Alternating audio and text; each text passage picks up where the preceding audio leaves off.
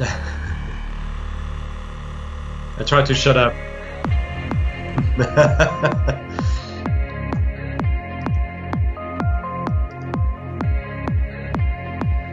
By the way, I'm getting that PM.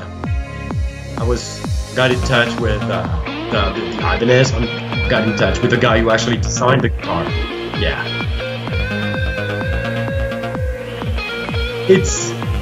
I tell you what, I'm not in love with that show, but it's so out of this world and so bold. That's what I told Mike, who was responsible for that project. It's a bold move. I love that. That's what excites me about the guitar. And of course, it must be an incredible instrument. And I don't doubt that. Okay, I'm ready. And you know what? I bought 3 guitars in 2 days. I think I'm deep into midlife crisis right now.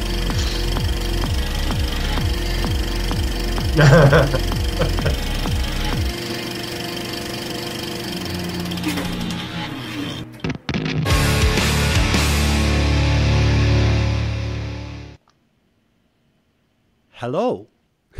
Thank you and welcome again to another live Chit Chats with Git Cats, where I try and line up a few people where I can learn some things and so can you. You can join us on the live chat, ask some questions. It's amazing who'll say yes when you ask them. So one thing that a lot of people ask me about has been load boxes and speaker IRs, because I quite often have, particularly in the solos on my demos, that it's recorded through a load box and the wall of sound plug-in.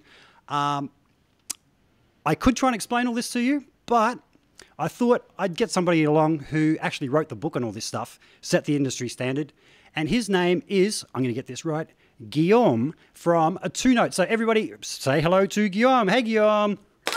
Hey, Rick. Hey, everybody. Just so you know, I don't see the question. I didn't load the YouTube page, so you read the questions. That's okay. But I'm very happy. I got a little screen right here.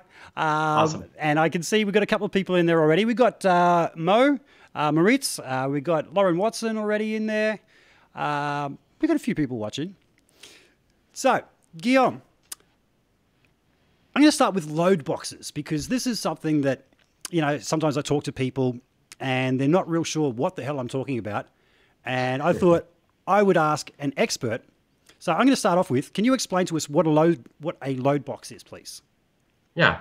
Well, first of all, you need to understand that a tube amp, especially a tube amp, but any amp is designed to work with a load. And what we call a load, so that's an electronic term to design a device that when you plug it to the amp will react with it somehow. A tube amp absolutely needs to have a load. A solid state, not really. But as a user or player, you want to hear what you play. And actually, the load, in the case of a guitar system, is the cabinet. So the amp is designed to work with a cabinet and vice versa. Originally, the idea to replace the cabinet with a load of some sort, electrical load, comes from the industry, mainly the hi-fi industry. I'll give you an example. Imagine you are in the 70s building thousands and thousands of hi-fi systems, and you need to test them. So you have two choices. How can you test a power amp? You need to make noise, right?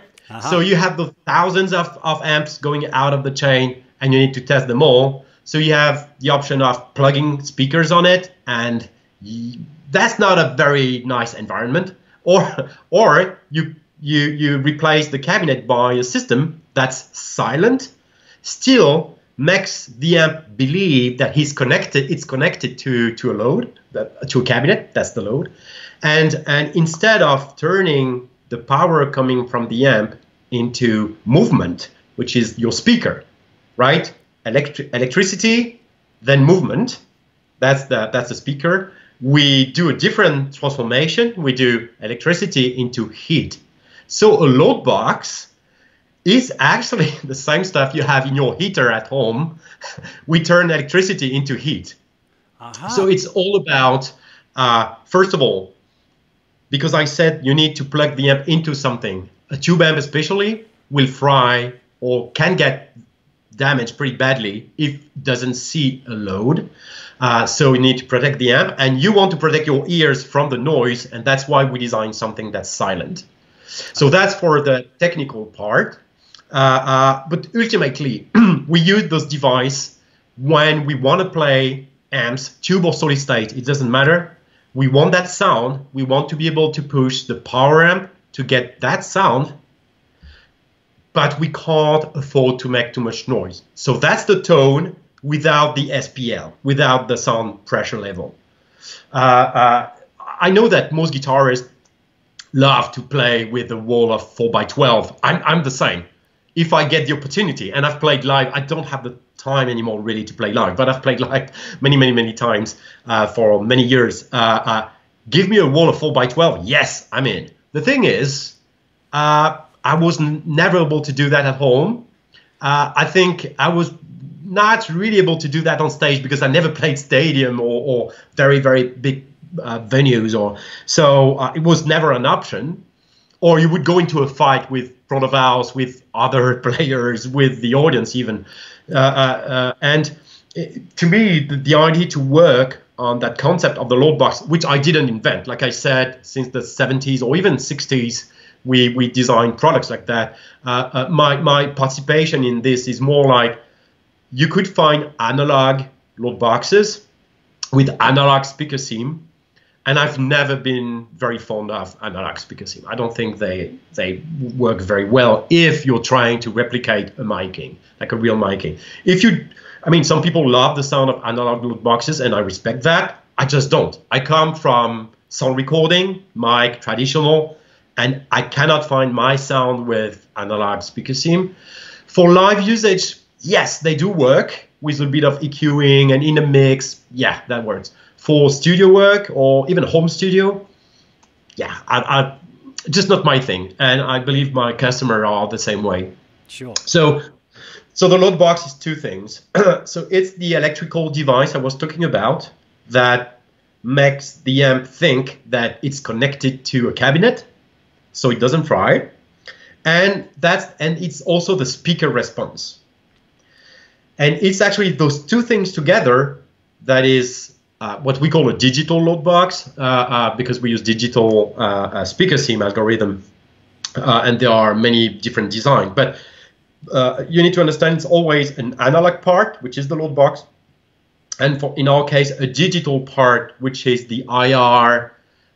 So we developed a slightly different technology than IR, but let's say IR technology that takes care of how the speaker sounds, while the load box takes care of not frying the amp. Sure. And that's the two of those together that are the product that I designed. Okay, so that leads me to my next question. What's the difference between a reactive load and just a normal load? Because I realize there's two different ones. Yeah, there are two different designs. The resistive load, so the name comes from what's actually inside the box, the parts. Okay. And there are different ways to model a cabinet. The resistive model is a very simple one. It says, for example, a cabinet has an impedance. Impedance means that its resistance is not the same across the whole spectrum from 10 to 20,000 hertz. The resistance of the cabinet will actually change. That's the impedance. And that curve is complex. A resistor is dumb. It's flat. So resistor will tell you it's 8 ohm, it's 8. Okay. Actually, when your cabinet says it's 8, it's actually 8 somewhere in the impedance curve, usually around a kilohertz or 700. There is no norm about that. Some manufacturers will use 700, some others 1 kilohertz. It totally depends. To be honest, I should ask Celestion again. I've never figured out why exactly they would use one or another, if it's an average measure or whatever. But anyway, the impedance curve is complex, and a reactive load uses more parts to try to replicate the shape of that impedance. The result of that is when an amp sees something that's just flat, especially a tube amp. A solid state amp probably won't care too much, but yeah, I would have to go into very, very deep detail. But let's say the solid state doesn't care too much. The tube amp, on the other hand, reacts a lot depending on the type of impedance you plug to it. And there are many reasons for that, but that's very, very technical. But I'll be happy to answer questions on YouTube later. But to make it simple, a reactive load box will get closer to how a real cabinet reacts. And that's why that's a design we favor in our product, just because it sounds more like the real thing than a resistive one. Cool. So the other part of the question that I get asked a lot is, what the hell is a speaker IR? And I'm going to say that before you answer that I'm very fond of using speaker IRs, because you mentioned analog emulations of speakers, and they don't sound so good. If anyone's ever seen Glenn Fricker's video on the Mesa cab clone. Oh, no. Yeah. That's gold. That is gold. So, I think I love Glenn. It's not very fair to that product, and I love Glenn, and I think, but I can address that. But okay, I can answer you. I understand your question. Yeah. But just to address the analog speaker part. Glenn has been using IRs for a long time, and he was one of the early adapters of that kind of technology. I'm very happy, and he's a good friend now. But when he started his channel, he asked me for some products, and I believed in what he was doing because it's fun and technically accurate most of the time. So I was very happy to help him with what he needed, and he's been an early adapter of that. And when you've been into that type of technology, going back to analog can be disappointing. But like I said, I think it depends on the context. Mr. Boogie didn't really want to design a studio thing. Their aim was more towards live playing. And in a live situation, the analog stuff can work. And I know guitarists who actually prefer analog. Take Devin Townsend, for example. He likes to have his analog speakers go to his monitors because it doesn't sound like a miking. It has a lot more presence. It's kind of weird sounding, but it can hear himself playing very well. Cool. And I tell you what, I can do the same with digital, right? I can. We actually have models of analog speaker sim in our library. So if someone wants to do, why not? Why not model modelers, right? But it's simple. That's the thing with analog speakers. You plug, you have not too many options, you get a result, and it works. I think the limits come when you want to record a song, when you want to hear them with headphones. They are not great at that. That's where a digital processing can actually capture more than just the speaker. So to explain to you the IR, and I think it's important to understand how we create them.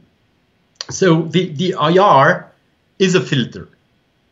It's actually a representation of a system, and the system is not just the cabinet. It's actually the cabinet, probably the power amp that we use to push the test signal through the cabinet. So let's say lab power amp, cabinet, the mic, the room, the mic preamp, and the sound card, because that's all the stuff we need to capture an IR. And an IR will capture all of that at once.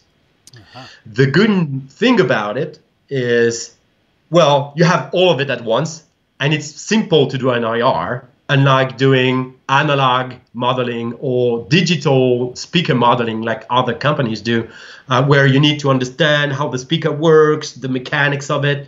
It's very complex. In our case, making an IR is kind of stupid. It's very simple. Anybody can do that. We provide the software so you can do it at home. It is very simple. Really? Yeah, and you don't have to know what's in the cabinet, how the mic sounds. You just put them together, click on a button, and you got it. So the good thing is it's simple to do. The bad thing is once you got it, it's static. You can't change anything. If you don't like the room, the room is cooked in there. If you don't like the mic preamp or the mic position, it's in there. You can't remove or change any of those parameters. They are all captures at once, and there is no way around that. So it's just a simple technology that's brilliantly effective, and it's not new. I mean, I didn't invent that. It's been used. I mean, the theory of it is like 100 years old. And the applications were, I mean, you don't know, but noise cancelling on your headphones, yep. the one you use in a plane, that's also the same type of technology. Okay. Except instead of trying to replicate the environment, they actually inverse the polarity of that environment to cancel noise. And it's a little bit more complicated than that, but that's the root of it. And that technology has been out there for many years. It's just that it's very CPU intensive. So it's a simple technology, kind of dumb, but it works great, and it takes a ton of CPU to work properly. And there is one parameter that's important to take into account. It's the length of the IR. The length of the IR will determine two things. It will tell you how much reverb of the room you will get. Uh-huh. So the longer it is, the more reverb you got. And also the longer it is, the more low you can go into the low end in terms of being accurate in replicating those frequencies. Okay. So, of course, everybody would tell me, well, let's take 10 seconds, right? So, and be done with it. Well, there is no computer on Earth right now able to compute in real time, like with 2 milliseconds, 10 seconds of IR. And so we had to make choices 10 years ago, 12 years, or 15 years ago when I started, actually, like 2005. We had to make choices to actually make them work on a DSP, a processor, dedicated processor, signal processor. We had to shorten them. And as time passes and CPU becoming more and more powerful, we are able to extend that length. Is it needed to have very long ones? There are debates about that. I think that anything starting at 20 milliseconds is good. That's our standard we've been using for years. 20 is good. It's not amazing in the low end, but to be honest, if you're a guitarist and you've ever mixed either live or in a recording, everybody knows that anything below 100 hertz needs to be cut anyway. And even probably higher than that. But when you play, some people feel there is something that's lacking. You need to have like amazing monitors or headphones to be able to hear what's going on below like 50 or 40 hertz. And right now our standard is between 40 and 200, depending on the product. And 200 is very good. I think anything over that is just room reverb. You may or may not want the room reverb. It's a matter of taste. We took a different approach. I don't like too much the room reverb because, like I said, I can't remove it, right? Yeah. It's there. Mm-hmm. So the only way to remove it is to actually shorten the IR. I'd rather use a reverb that I can tweak on top of the IR rather than having it cooked in the IR. But to be honest, it's a matter of taste. It's a matter of how you want to manage your CPU load. And I prefer to offer a little bit more options rather than putting the whole processing in just processing an IR. So in our case, in our products, it's not just an IR loader or just the technology that we call dynamic IR, because it's not just one static, one mic, one cab. You can move the mic in the room. You can pick different microphones. So the choice I said earlier, you were stuck with, in our system, you're not. You can actually change the mic position, and it's a lot of work to make it sound good. And all of that, I'd rather spend a little bit more CPU in providing more creative options rather than having the whole CPU just to do one stupid dumb IR. But it's how I see the work of the sound engineer or guitarist who want to act as a sound engineer. Some people just prefer dumping a file, and it's possible to do with my stuff as well. I think it's if you have a little bit of studio experience, you know the job is not finished by just throwing a mic at in the front of a cab. That's not the job. That's just a part of it. Yeah.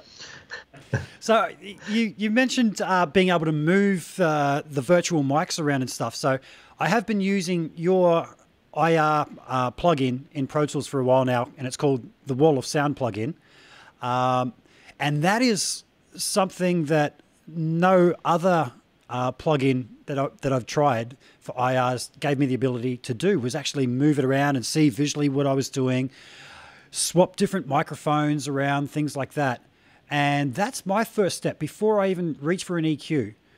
If I've recorded through a load box, I'm trying different cabinets, different microphones first before I start messing with phase through EQ, because EQ basically is messing with the phase, right?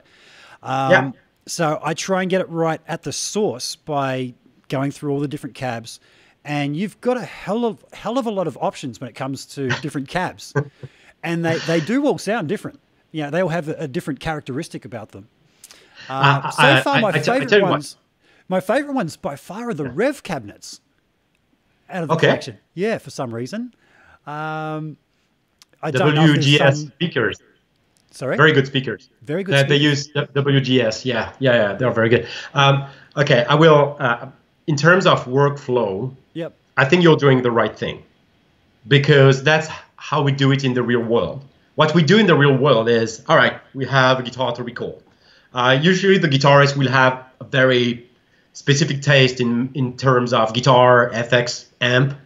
But when it comes to the cabinet, sometimes it's like, yeah, let's use whatever we have and try to make it work. So usually when you go to a studio, how many cabinets do they have in backline? 2, 3, 4, 5? Probably not 20, definitely not 300, right? Yep. So, and nobody would take the time to try several cabinets. And it's funny because I realized that when I started the project, most people, including myself, didn't have a very good experience with trying out 20 different cabinets on the same amp. Nobody did that. Like nobody. In 2005, you would buy the amp and whatever cabinet they had at the store, probably the cabinet that was designed for the amp, right? Yep. And who would have tried a Mesa Boogie Dual Recto with a 1x12 Fender? Nobody, right? Yep. Because it makes no sense. Well, I'll tell you what, when you use our stuff and you start using your ears instead of using your eyes to pick the products, you will find out, and I guess you did, you will find out that you make some very weird choices based on how it sounds. Weird in terms of nobody would use a Fender vintage cabinet with a Mesa Dual rectifier to get middle tones. The thing is, an open back 1x12 can do wonders, even 1x10 can do wonders on a lead tone. Mm-hmm. And that's the stuff that studio guys know. That's the stuff that guitarists with studio experience, and if they had time to try, know as well. But most guitarists, and again, including me when I started the project, I didn't have that experience. One of the things I found out is we probably have 50 different cabinets with V30s in it. Okay, V30s from Solutions are very, very popular, yep. Still to this date. You will not find two cabinets that sound the same, even with the same cabinet, because the sound of it is not just the speaker. It's the speaker, it's the cabinet around it, it's the room, it's the mic preamp. Yep. If you take all those things separately, you just don't really understand how the whole thing works. And to me, providing those options. So I know some guitarists or bassists, because we work with bassists as well, find that it's just too many options and they'd rather use whatever they used to use. And many of them would just buy the cabinet that they have at home. So they find it in our library and use it. And very often they contact me saying, it doesn't sound like my stuff. I'm like, that's because it's a different one. That's not yours. Yeah. It was built 30 years ago. And you know what? Quality control in terms of cabinets, no builder can tell you my cabinets from 30 years ago sounds exactly the same as that one today. It's impossible. It's just that will never happen. And so that's a cabinet. Then you have the mic. Nobody has the same SM57 I have in my studio. They don't sound the same. That's right. Nobody has the same preamp or the same room. Yep. And for the room, it's funny because when I started the project, we were doing our first recording in my rehearsal room, which was like fully carpeted and very like dark sounding, which was good for rehearsal because I was playing metal and it's a pretty noisy music. So having everything like very damp was great. But when we did recording, including close miking, the fact that the room was acting like a low pass, like a very strong low pass on the signal, sounded weird every time we did the capture there. And as soon as I built my own room, which was more live, so brighter sounding, suddenly it was more open and better, using the same mic, same preamp, same cabinet, and even in close miking. So I found out pretty soon that all those parameters matter. And if you think there is something I tell often to guitarists, if you think you should spend hours finding out the best sound you get from your strings or from your pick or from your guitar cable, I think you're not spending the time at the right place. I think you should spend the time on the miking, the cabinet selection, because this, moving an inch away from the axis of the speaker, will do way more than any cable in the world. Absolutely. And if you have a little bit of experience with miking, I think everybody will agree with me.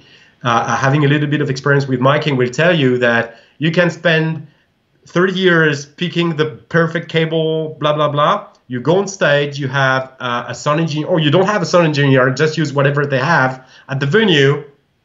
Whatever you pick before is just dead. The guy who would decide how you sound is the sound engineer. It's not your guitar or whatever. That's how it is. Yeah. Mate, you mentioned that you're into the metal. I do see that there's a lot of metal guys using your products. Do you sort of get a bit chuffed at that and go, wow, hey, that's testament using my gear up there right now. Do you have those moments? Well, okay. It wasn't ever a strategy to address the metal market. I think it just happened for probably two reasons. One, I have a network, and I had, when I started, a pretty good network in metal. So yes, friends just contacted me. Yeah. But more importantly than that, I think the real reason is the effect of the speaker sound, miking, and everything can be heard better if you have a more or fuller tone.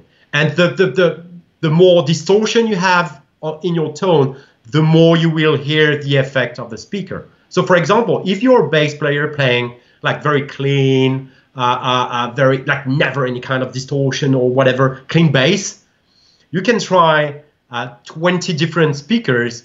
If your bass sounds like a sinus, you can change the speaker, it won't make a change in your tone, really. That's a reality. Yeah. Of course, the sound of a bass is never a sinus. It's hopefully it's not. It's a little bit less boring than that. Yeah. And guitarists with like very heavy tones, lots of distortion, again, moving the mic just a little makes a whole world of difference, doesn't it? So I spoke to a guitarist that I really admire a couple of days ago from a band called Roast Tattoo. Not sure if you guys. I know the band. I don't know him, but I know the band. Yeah. So I spoke to Bob Spencer, and he was also in a group called the Angels in the 80s, which around the time I was learning to play guitar, were everywhere, and huge band. Now, he mentioned that with the Angels, on the recordings that I pretty much learnt to play guitar to, he was using an 8-inch cabinet because that just sat in the mix right. And he had Terry Manning, who has produced a lot of big albums over the years, that got him using that. Like we were saying, trying to get the sound to sit in the mix before you do anything else, because the speaker is that final filter. And I found that very surprising. I thought, maybe a 10-inch or something. We said 8-inch. It was like, wow. Because again, as you mentioned, a lot of the time you're rolling out all that low end. You said about 100 hertz. Yeah. I sometimes got 120, sometimes down to 80. Yeah. No, it totally depends on the type of music. So I can't say 100 is the magic number. There is no magic. Honestly, there is no magic number. If anybody tries to sell you that's snake oil. There is no magic number. The magic number is actually understanding how you want to have the bass in the mix. Yep. And the bass decides where you put the guitar. The bass and bass drums, that that's the rhythmic section. So they decide that's the bones. And then you put the muscle with the guitars. But first you need the bones. And at least that's how I work. So depending on how you want the bass to go higher or lower, if you want to bury the bass into the mix or if you want the bass to be more present, that's where you put the low cut on the guitar. But I've went as high as 250 sometimes because it was very heavy mix. Yep. I want the guitar was standard tuning, so I could actually cut a lot in the low end. There's no rule. That's right. When I'm actually setting my high pass point, I'm not listening to the guitar. I'm listening to the bass guitar. And then when I get high enough and that clarity's there and it sort of starts to pop through, I know I've pulled out the interfering frequencies, which I never hear anybody talking about that, but that's how I set my high and low pass filters. I'm not listening to that instrument. I'm listening to the other instruments and how it affects those. So we mentioned metal. If you listen to metal from the 90s, especially when you had so many high gain amps coming in the market, and guitarists could play with insane level of distortion. If you listen to the very first, let's say, Pantera albums or Metallica albums from late 80s, there is no bass. Like, where is the bass? Yeah. Well, there's no room for it. Guitar is like, there's no room for it. It's a wall guitar. Yeah. Yeah. And there's no bass in the mix. And I think today we've learned how to make all of that more efficient and work better, up to a point where in some bands like Meshuggah, the bass is actually the most of what you hear when you hear the album, and the guitar is just a little bit of noise on top of that. Of course, I'm joking. It's a little bit better than that. But when you listen to tracks, to stems from Meshuggah, you will hear that the guitar is not going very low at all. And it's 8 strings, but still, it's not going very low just because the bass is just massive. And they have, and that's aesthetics, right? That's their decision, their mixed decisions to do it like that. If you listen to Korn, I remember in the 90s, one of the very interesting mixed decision of Korn is to have that bass so high in frequency in the mix, like it's like you're that playing kick with a coin, Yeah, absolutely. And that was awesome. It was so fresh, so new, and so weird. And that's the sound signature. They can't get out of that. They can't sound tomorrow like Periphery or those modern sounding bands, which are great. But if Korn comes up with a sound like that, nobody would. Who's that band? And those mixed decisions, or let's say the early System of a Down, the mix is very, very special.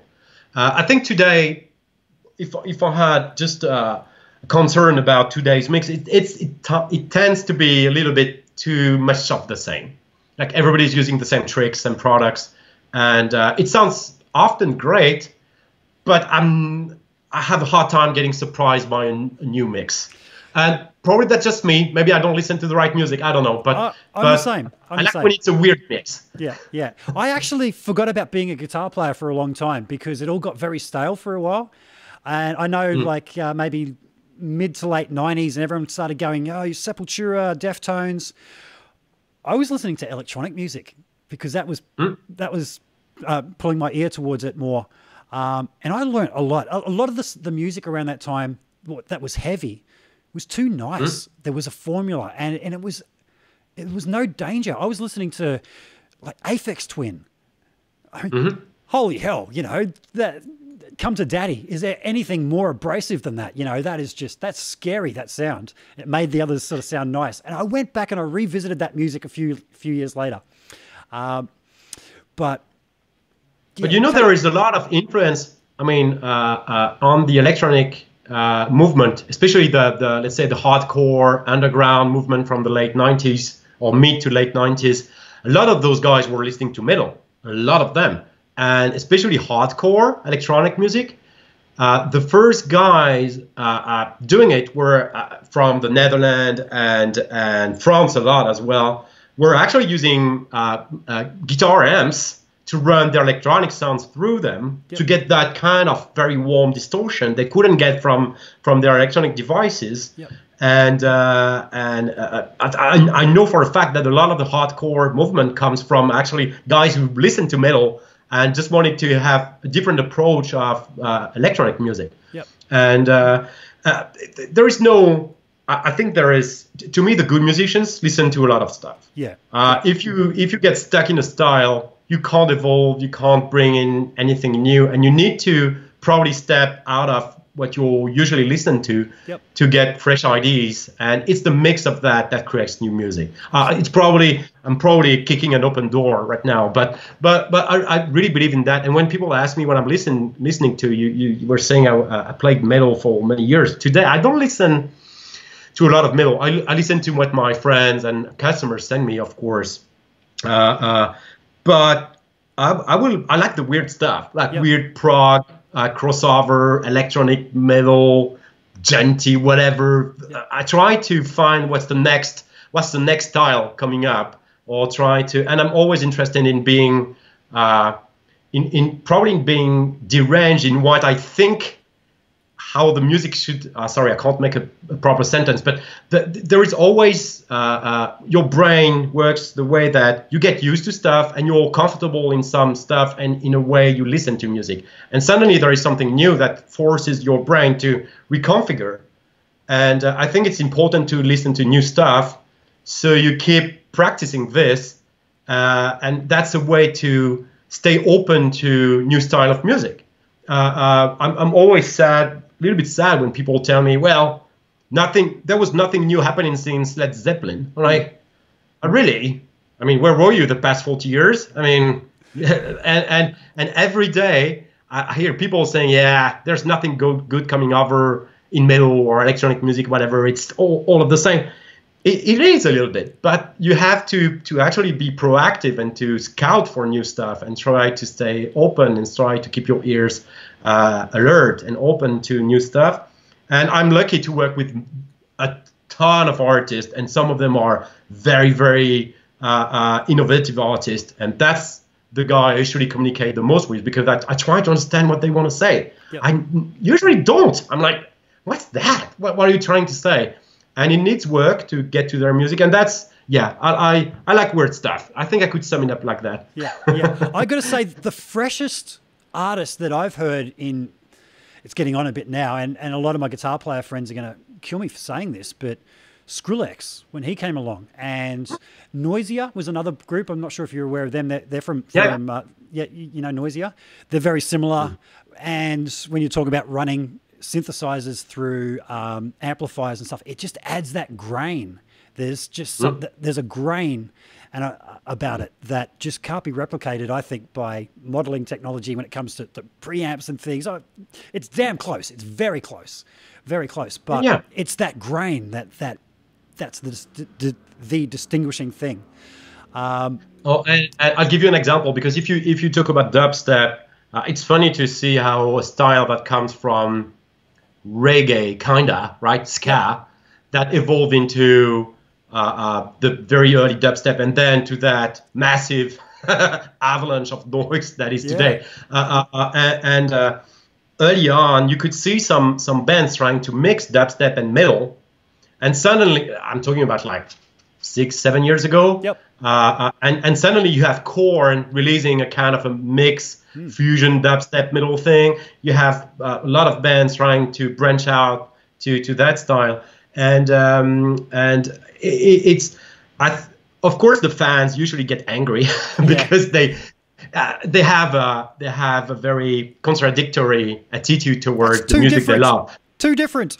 Exactly. They want something new, but they want it to be the same. And I'm like that too. I mean, I'm not saying I'm better. When I'm listening to I've been listening to Metallica or Sepultura. That's where I come from, and I love those bands. And I'm lucky to work with some of those guys. Like the first, I have to tell you this: the one of the very first artists who contacted me to get my first product was Richard Kruspe from Rammstein. I was like sitting at the bar, just watching on my phone, like you would do in 2008, right?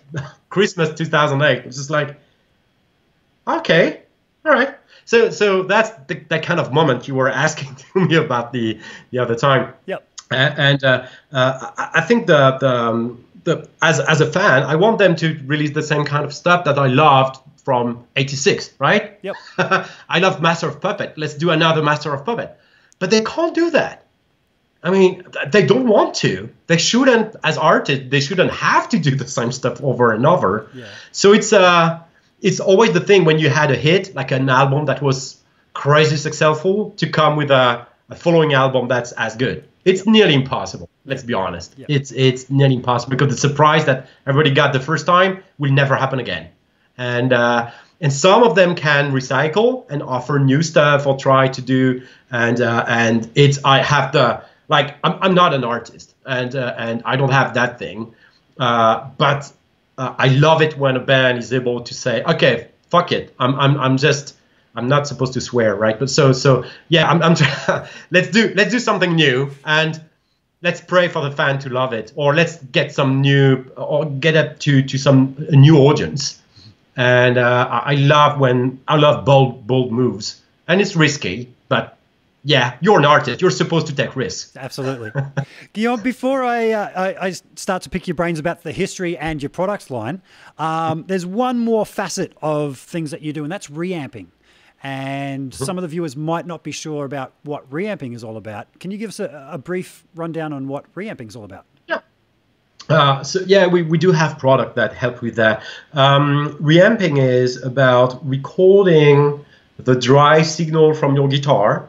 So let's imagine you plug the guitar into your sound card, audio interface.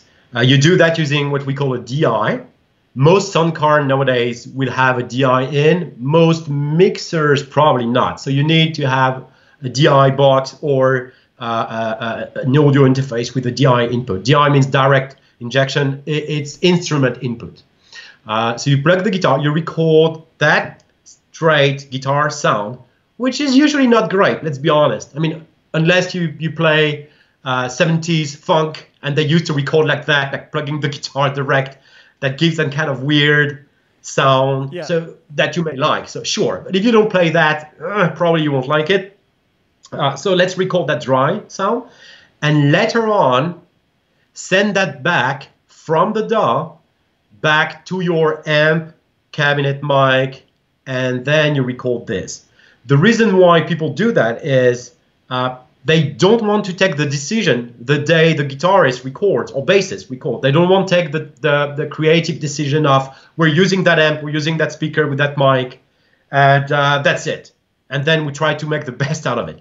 It's a different workflow where you record the guitar one day and later on you have the time, you're not in a rush to pick the right amp, to pick the right cabin mic combination and do a proper miking. And I've seen that happen in a studio more and more because, well, studio time is expensive. And most people don't want to spend money or don't have money to spend on finding the right system or the right cabinet or whatever. So let's spend the time on actually making music, record it as fast as possible, as good as possible.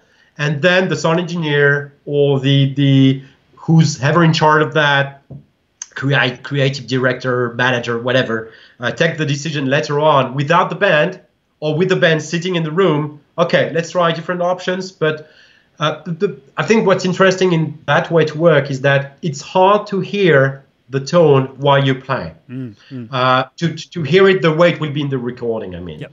So the guitarist plays, and we separate the feeling from the actual sound on the album. It can be good, it can be bad. It's a matter of creative decision.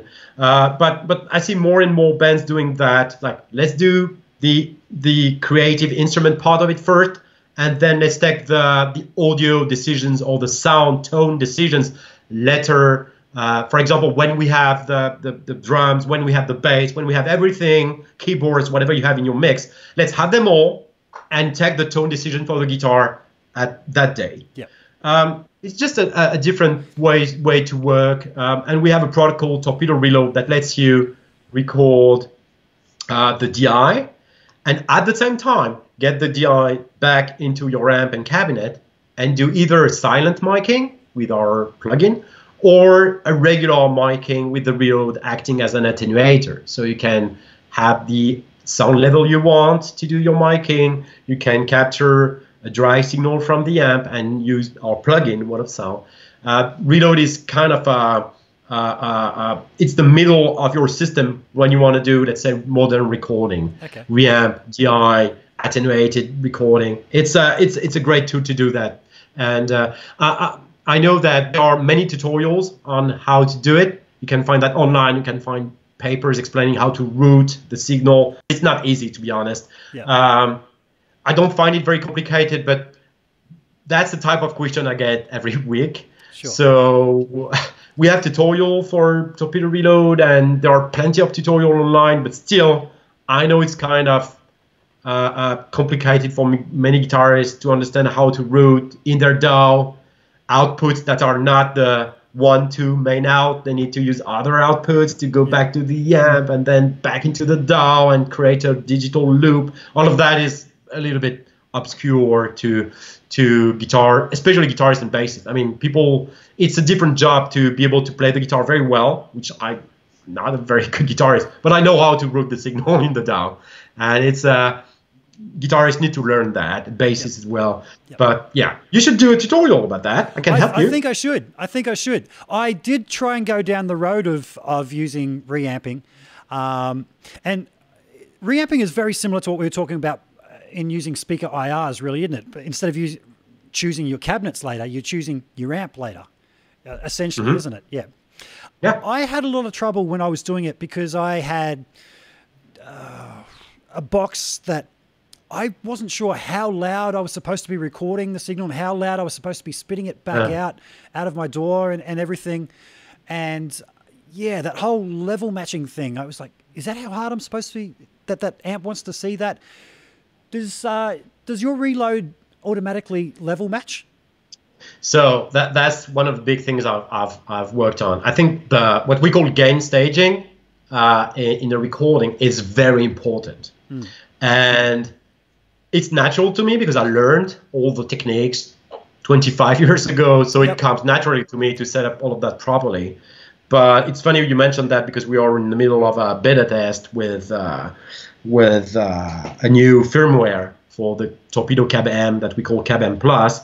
And I realized that people have no clue how to set up the levels and the gain, and they mix volume and gain, and they think it's the same. And I'm like, oh, guys, like there is a zillion article, Guitar Magazine about that, or studio recording about that. It's probably the most boring, overused topic. But you know what? You have to keep explaining about that. So to answer you about that gain staging thing, yes, in the Reload, we have one key function that I think we are the only ones offering today. And maybe I will just create just a DI box, a DI reamp box with that function that we call match. You're right that when you set the level to go into the DAW and back into the amp, you lose the direct connection to the amp. When you plug the guitar into the amp, you don't have to think about how loud the guitar goes in, right? It just that's how the guitar is designed. That's actually the pickup impedance and level and how close the pickup is from the strings. But that's all you can play with. Well, as soon as you put the DAW in the middle of this, you lose that direct connection and you don't know. So what we have a function that's called match. It's not automated. It needs you. So match will compare the signal coming from the guitar and the signal coming back from the DAW. And with a knob and with some lights, you will make sure they are the same. And when the light is green, you know you are sending the same signal to the amp. Cool. But the tricky thing about reamping, there are several ones that are a bit hard to comprehend for most guitarists and bassists. A sound card has a certain noise level. If you have a very good one, it can be, let's say, 90 dBs, right? Or 100. They will say it's 120, but that's not the truth. So most of them can go down to 100, the very, very, very, very good one. Let's say the average one, have one like an expensive one on my desk right now, that's great, probably can go around minus 70 dB in terms of noise. The thing is, in your high gain Rev or Mesa or whatever Randall high gain amp you have, you will have easily 60 dBs of gain. So what happens when you bring that noise from the sound card? It's there. It's cooked in the sound card. You can't remove it. You bring that 70 dBs of noise and you put 60 dBs of gain on top of it. Well, guess what? Your noise and your guitar are now fighting. Yeah. And there is no way around that. So you need to actually set the level on the sound card to maximize the signal to noise ratio to make sure that even if you put a ton of gain on that signal coming back from the DAW, you still have a decent signal you can work with. But you can expect more noise than with just the guitar into the amp. And that concept, and I probably should make a video about that at some point, but that whole concept of gain staging, how to improve the signal to noise ratio to get a good result, and it doesn't really matter if you play like clean tones and jazz, blues, whatever, but as soon as you go into more heavier music, all those noise will actually add up. And even your environment, actually a reamp system is like an antenna. It will try to grab any noise you have in your environment. If you stuck the box next to your monitors, display, studio monitors, or anything that can just spread a little bit of garbage, electromagnetic garbage, it will just gobble up. So it's a real challenge. Reamping is not easy. First, you need to understand the layout and routing. Second, you need to understand how to hunt down noises. And I tell you what, even expert and studio owners and very famous name, I've helped many people trying to get rid of those. I don't always succeed. Sometimes it's just there. Like I used to have my demo room in the Two Notes office like years ago. The demo room had a telephone switcher, like a huge telephone switcher for a whole street stuck to my wall. You know what? It was impossible to use single cord guitar in that room. Impossible. Just because that switcher was radiating. It was fast switching, so it's just spreading electronic garbage everywhere in the room. And you could actually play with the guitar, actually making sound, doing depending on how you put the guitar. It was just so awful. And the only way to fix that, setting the stuff on fire. I decided to move to another office. But if your environment is bad and if you have that kind of situation, or very bad electricity, or very bad whatever, or fridge on your line doing bad switching or whatever, there's nothing I can do. You need to have a clean power supply. You need to understand that your LED light is bad, and it's like in the Two Notes studio, I had to go back to halogens bulb instead of LED for one of our lighting, because for whatever reason it was acting like an antenna and spreading the switching from the LED in the air, and we couldn't work. So we had to, and there was nothing we could do apart from changing maybe the light we had. I just revert back to halogen stuff, and it was fixed instantly. So it's a very complicated matter, and studio designers, the guy who build studio, know way more than I do. And I tell you what, that's a huge part of the studio design, trying to hunt hums and noises, especially when you have like miles of cables through the ground. So anyway, probably I should do some video about that at some point. Absolutely. Man, you've got such a knowledge on this. I'm glad I'm asking you these questions. Now, you mentioned 2005. Is that when you started Two Notes, or is that when you started messing with this stuff? So I finished my PhD. I was in a different field. I was in optics and telecommunication. That's my major. Okay. And I finished it in 2005, and I wasn't so sure I wanted to continue in that field. And I just got an opportunity to start my business. I didn't have any money, but someone believed in me, and I could start something. A very humble operation, but I could start it. And yes, I started like 2005, 2006. We had the first running prototype, and it took us 2 years or more than actually nearly 3 years to have a proper industrial product that we could sell. It took us a lot of time because I was learning as I was doing it. I'm not from that industry. I don't have a daddy who's in that industry. So, and I had no industry mentor or whatever to help me go through that process. So I was just dumb and young, and I believed that I could do it by myself, which I did with a lot of blood and tears, and spending a lot of money I didn't have. But I mean, trying and trying and trying, and at some point it just worked, and I realized that the concept I had in mind, especially for my use at first, which was I want to record at home with my amp. I don't want to use monitors. That was simple. Monitors in 2005, not good. Software or hardware, yeah. I mean, today is different. Today we have very good monitors, but yeah, 15 years ago, garbage. Like, honestly, I mean, you couldn't really work with that, even if so many amazing records were made using those monitors. But I wanted something simple. I loved my amp. I used to play an Angle amp at the time. I just wanted to plug my amp into my computer. That's it. That was my request. Yep. And I couldn't find anything that would work properly, so I built it. And I figured out that I wasn't the only one with that need. Yeah. And I just decided that, yeah, maybe there is a market. And the answer to that thing was no. So I had to create that market. Yep. And I spent the next 10 years explaining what I'm doing. Mm-hmm. And it's only now that we have more competition, like big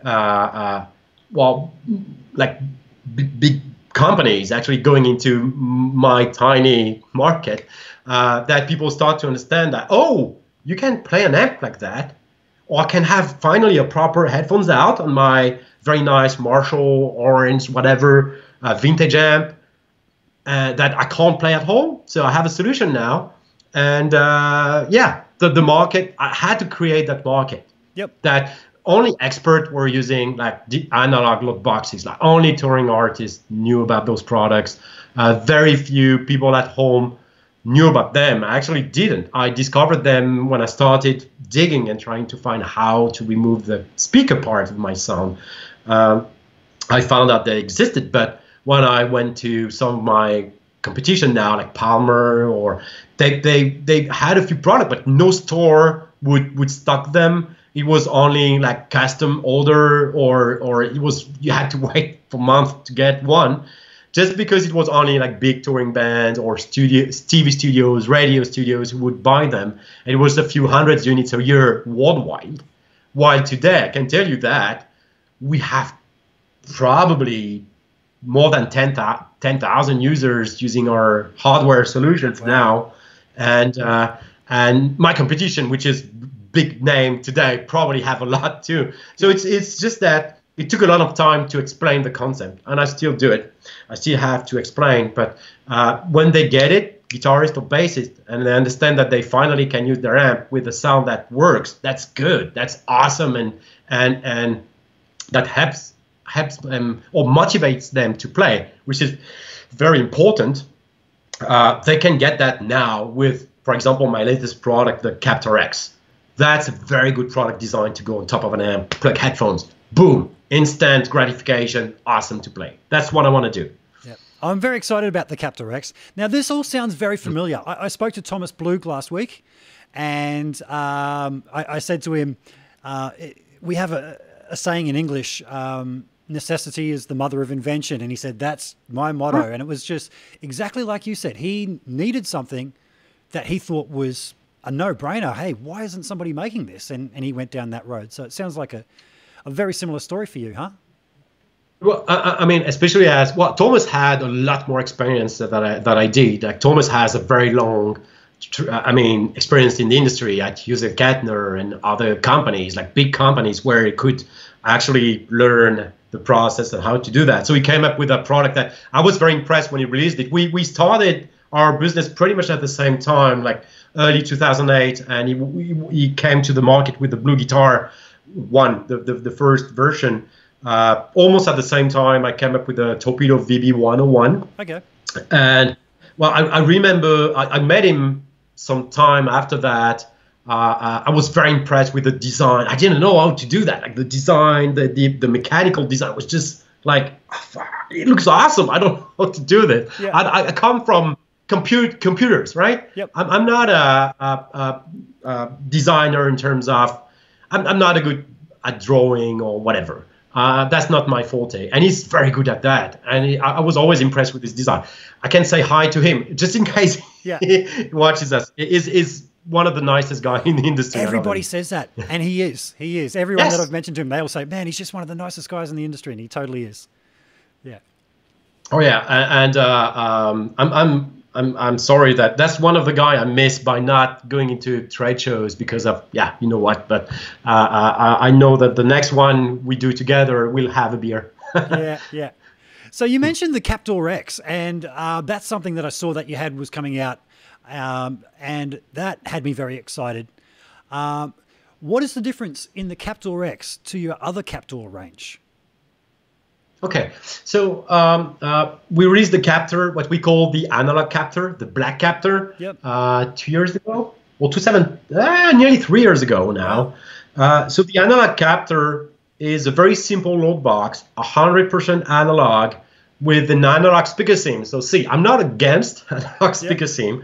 We wanted to design something that's not too expensive, very effective, very small, cool looking, and that comes with the Wall of Sound plugin. So it's a full recording solution at a very good price, I think, for any guitarist who wants to go into home recording, for example. But many pro artists are using it, just because it's a commodity. It's not expensive. You don't have to think twice. Just get a couple in a drawer, and it's there in case you need it. Also, it has one level attenuation that's kind of strong, that lets you use live, like push your amp hard and not be a nuisance to the front of house. So it was, I think, that's probably by far the most successful product we've ever had in terms of volume, number of units. Captor X is a different beast. It's the same box, instead and it's white instead of black, because in the two notes world, black means analog. So Captor analog is black, Reload is black, and digital is white. So Torpedo Live, Torpedo Cab, Cab M, Torpedo Studio is a little bit different. It's white and it's more fancy, more color. But the Captor X is black and white because it's a digital unit. So you have the same load box, but on top of that, and instead of the analog speaker sim, you have the awesome Torpedo process, which is digital, and many exclusive options that the Captor X is the only product to have, such as we now have an awesome stereo reverb. We have the enhancer that will help you sound more produced. That makes sense. And we have an effect called Twin Tracker, which will create a stereo effect from a mono signal coming from your amp. So with the Captor X, you have your amp, plug the speaker out into the Captor X, and then you do speaker sim miking with two microphones, and you can send that signal to the stereo reverb, stereo twin tracker, and output two lines out balanced, so you can use that live in the studio. It's very, very good, strong signal. And you can play with stereo effect or use those two lines to send one to monitors, one to front of house with a different mix. Can I just say thank you for thinking of stereo? I've played stereo since the 90s. I used to have two Marshall boxes. Back when you could play with volume in my town, now everything's direct and stuff. We had this great rock and roll venue down the road from me, and I used to crank two Marshall boxes in stereo. It wasn't about volume. It was about spread. And still to this day, when I play with a few 80s pop artists that I grew up listening to on the radio, when they come my way, I usually play guitar for them. And they see me haul out two boxes, and I'm like, no, I'm not loud. It's actually so I can be quieter and spread the sound, so I can hear myself all around the place and not be as loud, and not just have one place where it's roaring and then I can't hear it 3 feet down. So I just want to say thank you for thinking of stereo, because that's overlooked by so many people. It's like, that's great, but dude, stereo, come on, you know. Well, the thing is, we already had the Torpedo Studio, which is stereo, like true stereo, two different cabinets, two different microphones. In the case of the Captor X, it's only one cabinet and two microphones, but that part is mono. So usually when you do a stereo, let's say wet rig, So two cabinets. It's usually the same cabinets, and the miking, you try to have the same miking. Otherwise, you may lose some balance between the left and right signals. So you try to replicate the same stuff on both sides. So that's what we do with Captor X. You have the same cabinet on both sides, the same miking, exactly the same, but you can adjust the level of both sides. You can adjust how different they are in terms of timing and playing. So it's really like you have another guitarist with you, and more than just you playing like chorus or tremolo, stereo, like Leslie effect. That's not really what we offer. What we offer, it's like it's you and another guy playing at the same time. That is cool. And the stereo reverb is just, I mean, especially for people who play with the headphones. Yep. As soon as you have that reverb that surrounds you, and we worked a lot on that feeling, the surrounding feeling, yep. It's a world of difference compared to like a mono reverb. Even if I'm a mono guy. I record guitars in mono, and I like being able to decide later on how I set them in the stereo field. But in a band where you're the only guitar player, or if you want to play a solo and add a little bit of effects, so you are, like, for example, if you're the sole guitar player, your guitar will be somewhere in the mix on the left or the right, and the bass will be on the left or the right.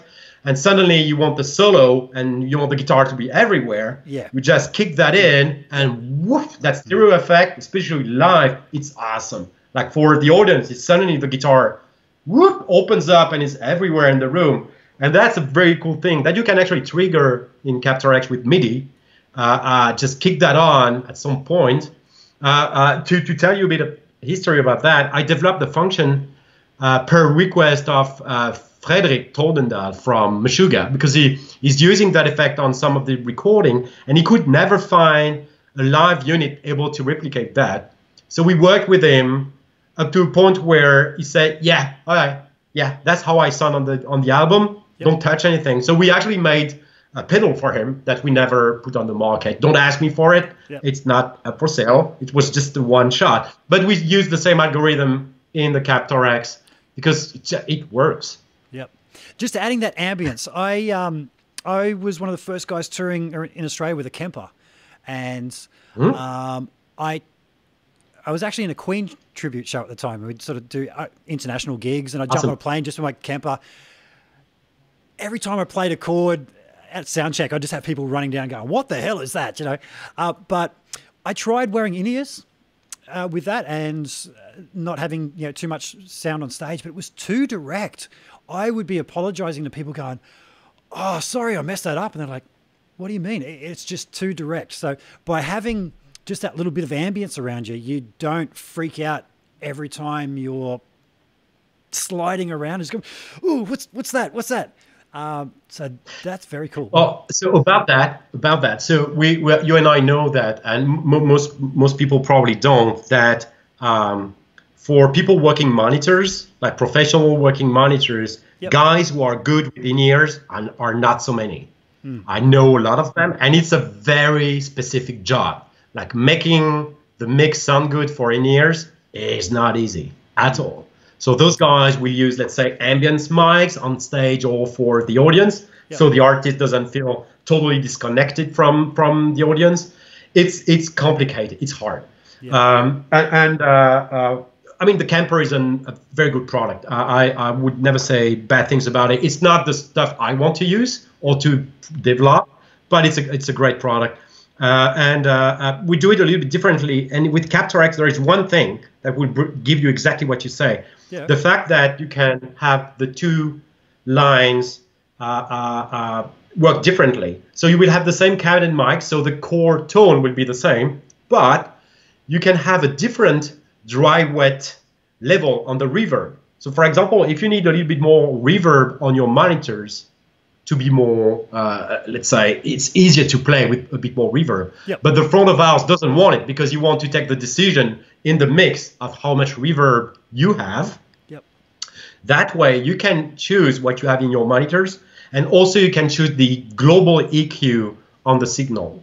So, and it's a parametric EQ, so you can change the tone a lot. And I was talking about artists who like to have analog speaker sim, because let's say in the upper high end, anything above 8 to 10K, analog speaker sim have a hard time doing the very deep cut you have in the real cabinets. It's technical, but just assume it's hard to do with analog. So the analog stuff would just do like a very nice low cut, very smooth, which means a ton more high frequency. With the Palmer EQ, you can bring those frequencies up for monitors if you want to hear you better without having to push the level. Okay. And I guess I'm getting a little bit technical for for people who are not used too much to stage, but people who are used to stage will understand what I'm saying. Yep. It's great to be able to have a different mix, different kind of tone for your monitors, and send something that's very raw, very easy for the front of house guy, but for you have a little bit of control of what's sent to your monitors. Mm-hmm. Not every band has one monitor engineer, one front of house engineer, maybe a guy on stage to help set up stuff. I mean, we talk about like big touring bands. When you're up to that. Most people will have to do everything by themselves, probably handle the monitors from their Behringer X32 rack, whatever, to everybody has his own monitor. So we just wanted to help you with that and do the settings in your box instead of doing it in the mixer and everything. It's just, I think, a very interesting way to work. You mentioned having a good monitor guy, and I have seen people trying to do their own monitors, especially in smaller bands. You know, guys, I see guys trying to play the drums and adjust their own monitors and stuff. I was very lucky. You know the Australian band In Excess? Yeah, of course. Yeah. I wasn't sure if overseas. They sold a few records. I don't know how many millions, but yeah. I had their old monitor guy on the road with me, and awesome. I ended up towards the end ditching the amp. So I would have backline AC30s just as props, and I was just going through the monitors. He would follow me around the stage wherever I was, because I was doing the Brian May thing and I'd run around everywhere. If I was over that side of the stage, he would follow me into those monitors over there, and it was great to have Phil doing that. And he was on the ball, and I really can't imagine trying to do all that stuff yourself, but it sounds like you've put some tools in there to make it a lot easier for guys to do it themselves. Well, the thing, okay, so following you with the monitor stuff, and that's something you don't need to do when you have in-ears. And I think most people nowadays, especially the ones who want to handle their monitors, either they stay static on stage, they can't really move, or because, well, you're right. If you're going next to the drums and you get the drum mix, monitor mix, and you're the lead guitarist, you're dead. Probably the drum mix has no lead in there, or no vocals or whatever you need to know where you are. With in-ears, that's the great thing about it. You have a wireless most of the time, you have your in-ears, and your mix follows you, obviously.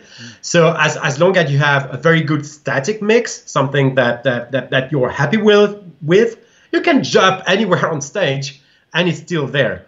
And I think most amateur band who understood that, who took the time to work their monitors, once they have the in-ears, I mean, I know it's not a great sensation, especially when you start working with in-ears, because either you can afford very expensive one that can actually go very low in frequency and very high and gives you not too shitty sensation when you listen through it, to be honest. I don't like very much ear monitors.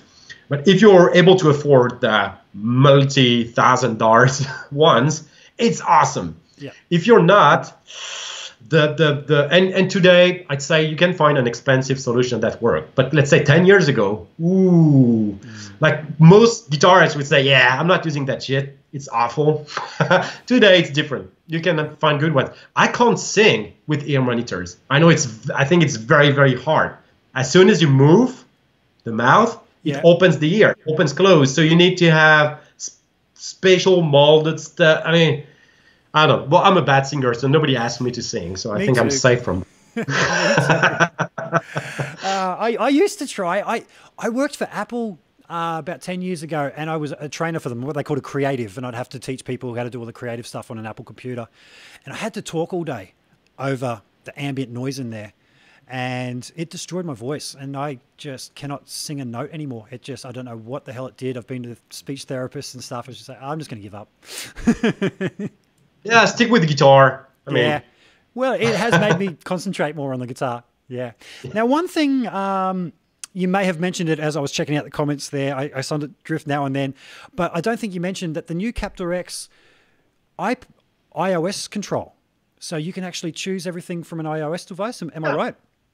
So it's not just iOS. Let me show you. So it's actually any mobile device, Android, iOS tablet, Android tablet. So the full thing. You can control the unit with your phone. I'll show you the interface. I don't know if I have the. Let's see, because I have the CabM next to me. We are working on a new update, so it's there. So I'm using also the. It's a Huawei Android phone, nothing fancy. Yep.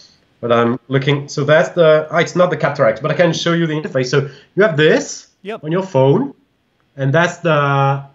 What's that? That's the old CabM interface where you have, but the Captor X is not that much different. You have different faders to control the mic, and you have, let me see, this is the room. So it says not connected because I'm not, but you have the room, and you can play with your mic. And yes, so the idea with this is you can, if you're in your studio, probably you will want to plug the USB out from the unit and control everything from your computer. But if you're on stage and you want to make just a quick adjustment, we have a few knobs on the interface to switch presets, and you have MIDI control of every parameter. But if you want to do a quick adjustment and just see what's going on, what you're doing, just your phone, do a quick thing, and it's very simple. I can try to connect the CabM. I would do it. What kind of range does it have? Like, could I essentially have my front of house engineer choosing my cabinets from out front? So we're working on that. It actually depends on the environment. Yeah. And this like is through on Bluetooth? big stages. Is it Bluetooth? Yeah, it's Bluetooth. So Bluetooth can be 20 meters in a clean environment. Yeah. If you don't have any walls or anything. Like at the office, it's not really clean because we have a ton of computer, the studio, whatever. But we can be in a different room and still control the units. But it's a bit random. It depends on your environment. We try to improve that, but Bluetooth has limits. And but there are actually, I mean, the Bluetooth standards was developed, to be honest, to be working with 1 meter, like keyboard to desktop or to laptop, phone to your car audio, or headphones to your phone, and that's 1 meter or 2 meters tops. The standard says that you can do better, but it really depends on the environment. Sure. And I can't tell you for sure. We've done tests where we were like 15 meters away in a different room, and sometimes it just doesn't. It's front of house. I'd say if you are in a small venue, sure. Bigger venue, maybe not as good. Is Bluetooth prone to interference from other people with phones and stuff in the area? Is that going to affect the range of pickup? Any wireless system will be affected by the range. If you have Wi-Fi, like even the 2.4 gigahertz on wireless system, that's the same frequency as Wi-Fi. It's hard to find a wireless system that will be immune to that. But I'll tell you what. If you're worried about the audience messing with your system, I would say you shouldn't probably try to fix the mic position while the artist is playing on stage. That's right. Yeah. To me, that's the work you do during rehearsal. And if you have a fast thing to check, that's the mixer. That's where it needs to happen. That's not moving the mic. I know some engineers love to fiddle with those settings. You were talking about Testament earlier, right? Saying I was happy. I'm very happy to work with them. When they called me, I was like, wow, all right, let's go. The front of house engineer, who's German and Christian, who's very, very nice. He loves having the toys next to his boards. So during the show, he's using a CabM and one of my preamps, and he's turning the knobs, adjusting stuff, making the lead go more distortion. It's actually playing with it. I was livid. I was like, oh no, don't do that. You shouldn't. Really? You shouldn't do that during the show. He was like, that's okay. That's how I work. I'm like, no, just if it breaks, and it doesn't break, right? But it's just. I'm like, no, you have just do it with a mixer. He's like, yeah, I'll be fine.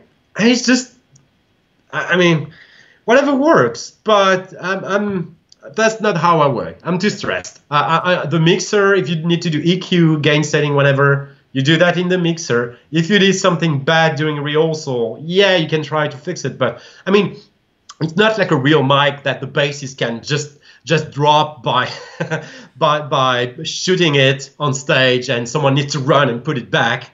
That doesn't happen with a Torpedo. It's set, it's there, it works, doesn't break. Nobody can kill it. Instead, you can unplug, or sure, you can cut the wire. Usually it doesn't happen. so it's more reliable than a usual mic system. So yeah, so I'd say do that during rehearsal, do that from stage. That would be my advice. Okay. Now you mentioned like the doubling effect. I forget what you called it. That's built into the new one. Twin tracker. Twin tracker. Now that's something that really interests me because I'm one for double tracking guitars, and just having slight deviances running in stereo like that will clear out the middle of the signal, which is where I kind of want bass, drums, vocal, and sort of push me out to the sides. Are you creating deviances in pitch and timing in there, or is it just pitch to double it, or is it something completely different? It's a bit of both. Well, when you wanna, so what we're trying to do is to replicate another guitar player. Yeah. So because we have just one signal coming in, the only way to replicate another guitar player is to create chaos. So the difference between you and me, if we play together, is we'll have a different timing, we will have a different tone, and probably I will not bend the note the same way. We won't have the same string. So yep. I will be slightly out of tune differently from you being slightly out of tune, right? That's how it works. Like if you look at a symphonic orchestra, nobody's on tune. Like everybody's just around the same note, but nobody's exactly the same. And that's what's actually create that very nice chorusy, big effect. Yeah, and this is the problem with auto-tune. This is the problem with auto-tune. Everything is so precise. No, if things aren't tuned, you know, there's somebody there, there's somebody at this pitch, there's someone there, and what is correct becomes much thicker. Yeah. Yeah. Yeah. And so you need that, and the fact that the timing differs is also what will create that stereo effect. So let's say most mono to stereo effects are time based. Let's say the simplest you can do is just add a delay on the other track. Let's say you're on track left and you add a delay on track right, and suddenly, boom, you will hear that stereo effect. Problem with that, there are several problems, but the main problem with that is that it will mess with how the different notes will be spread over the stereo field. You will hear the low end at some place and the high end at some other place, and it will be a little bit messy. And it's very bad. It's not very much mono compatible. Yeah. It will phase. It will create a comb filter, which is not amazing. So what we do is we create chaos in both little bit of pitch and a little bit of time thing. So it's not always the same delay, always the same pitch. It just changes over time. I can't say too much about that, but it just changes. So we try to create chaos so the other guitarist is never doing the same as you, and it's always changing over time. Like the other guitarist is sometimes it can be behind you, sometimes it can be ahead of you.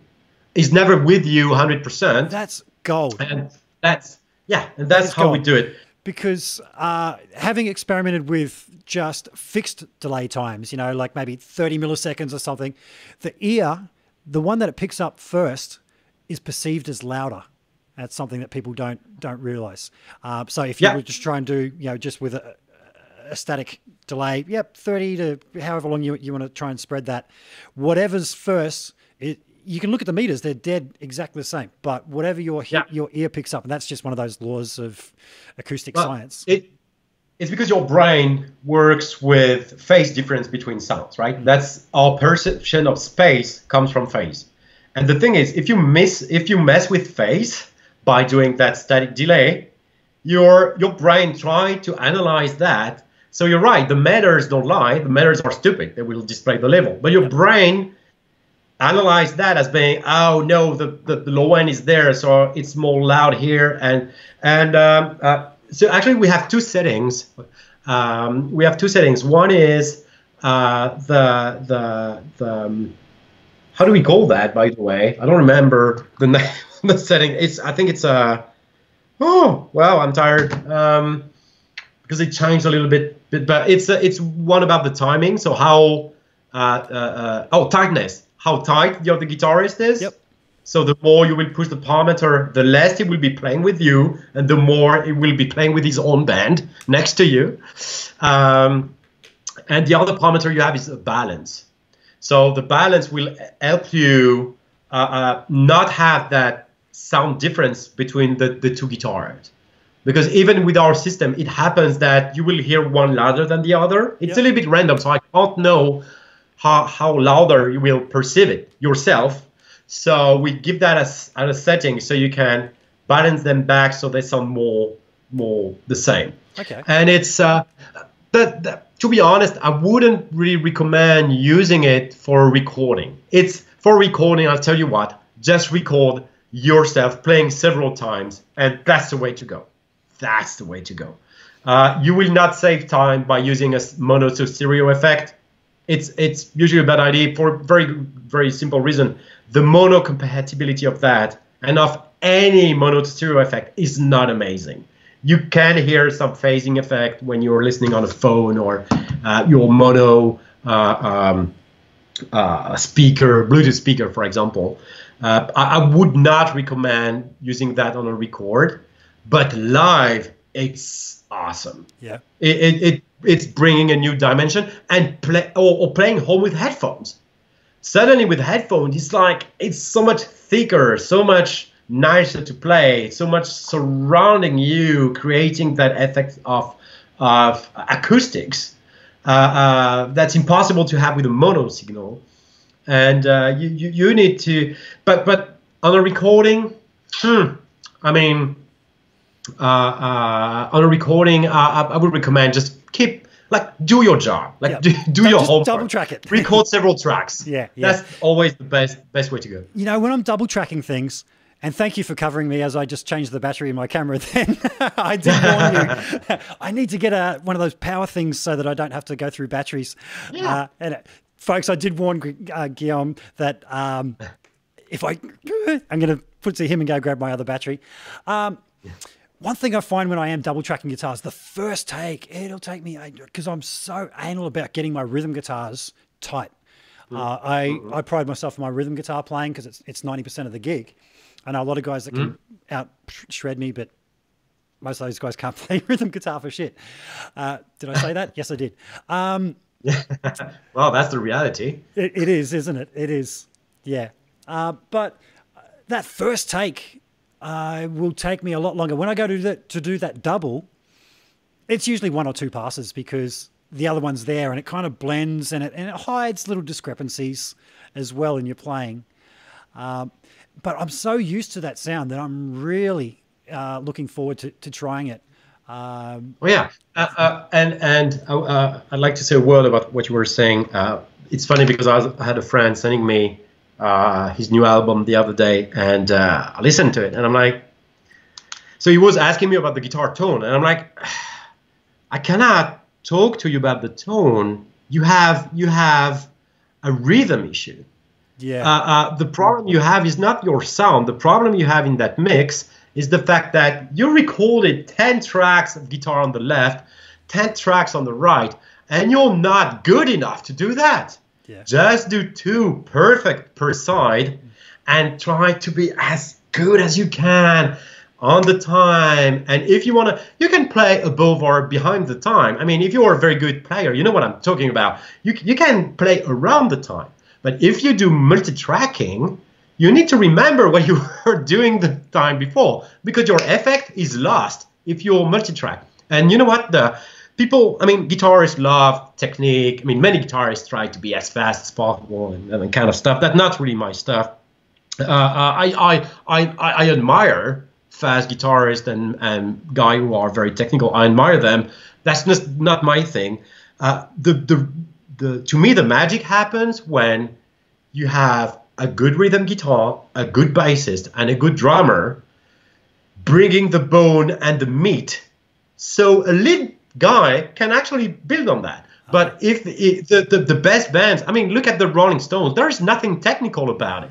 But if you want to be that precise, and if you want to make that music swing, you need to understand timing. And it's hard to do properly on 10 tracks per side. Honestly, it's impossible. Absolutely. So when you do so you never want to be exact. I mean, you want to be perfect because that's what you can do by taking the track, copy paste it. Yeah. And that's the thing that many people, I mean, I don't know how many times I've seen that on forums. People saying, yeah, so I copy paste the same track 2 times and I change the tone. Just and I'm play like, it.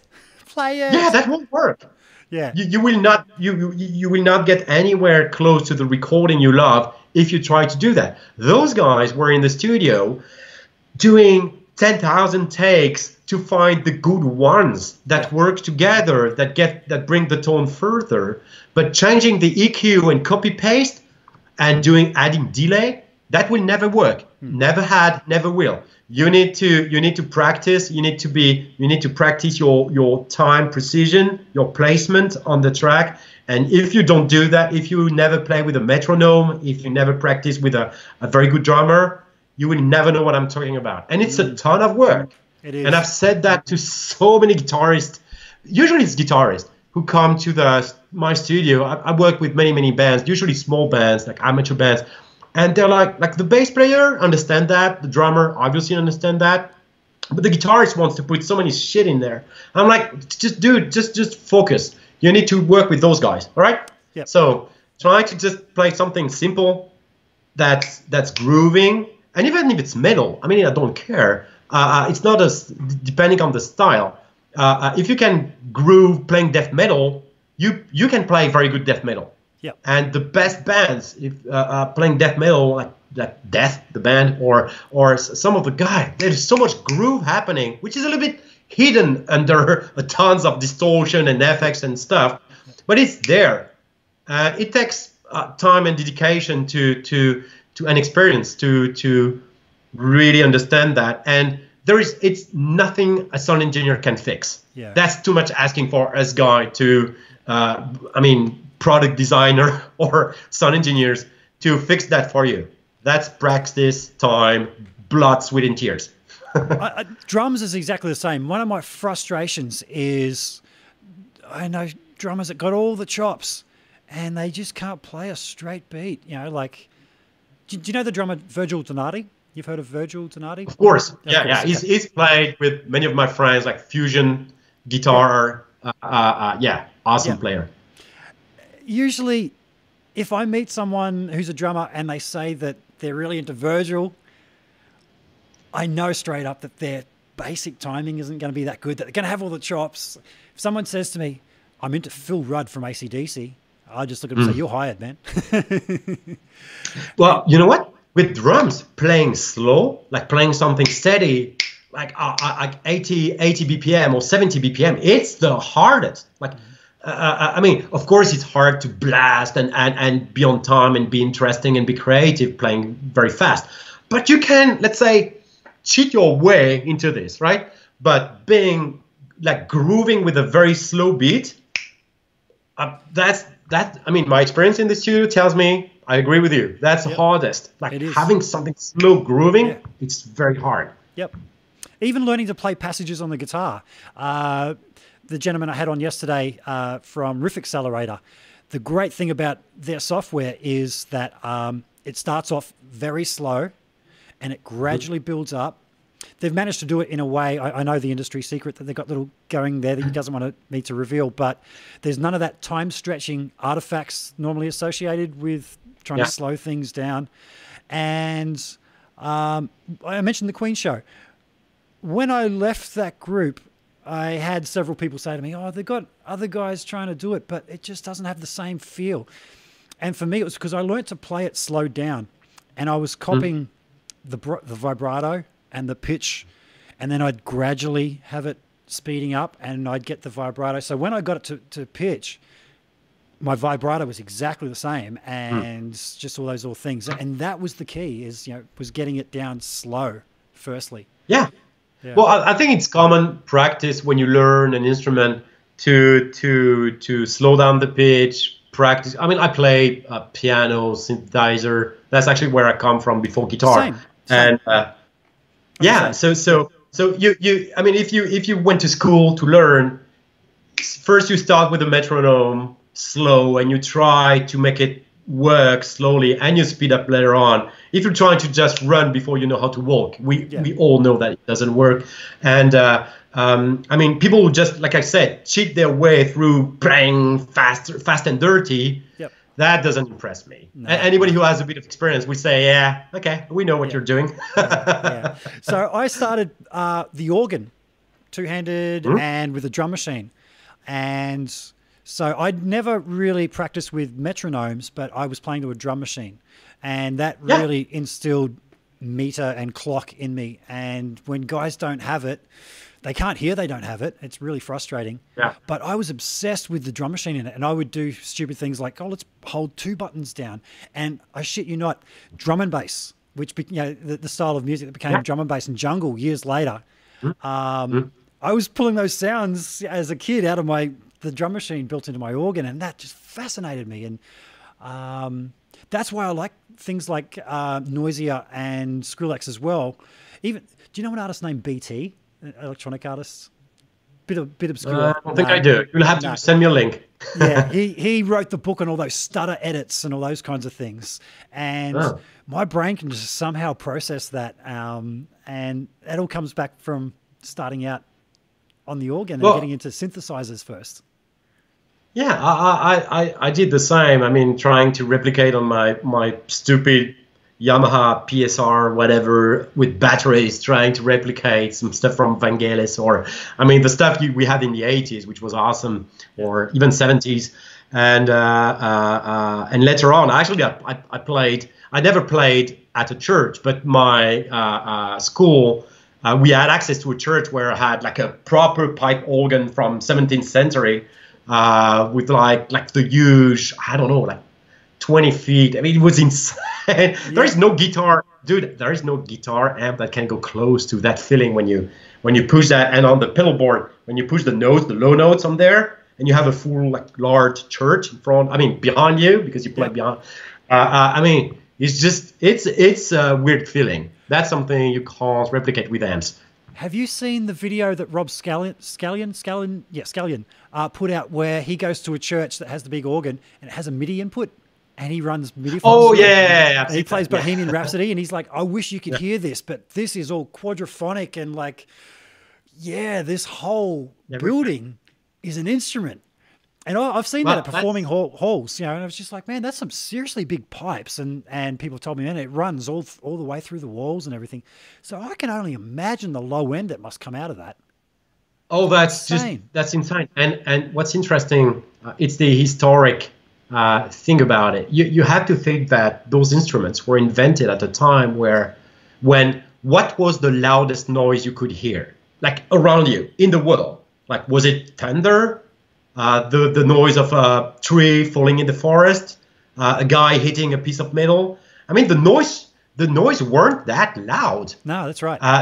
And suddenly you would go to the church, and that was that massive, impressive thing, just pushing air, and it must have been an amazing religious experience to be there. And suddenly you had that sound coming around you, and I don't think we can. I think the only thing that can go close to that is the first time you go to a concert, right, or at a stadium or festival, where you have so much noise around you, surrounding you, and that's not something you can experience at home with your TV or even with your tiny guitar and playing with your friends. And I think that I understood that the first time I played it, and I was like, those guys down there must have been terrified. Yeah.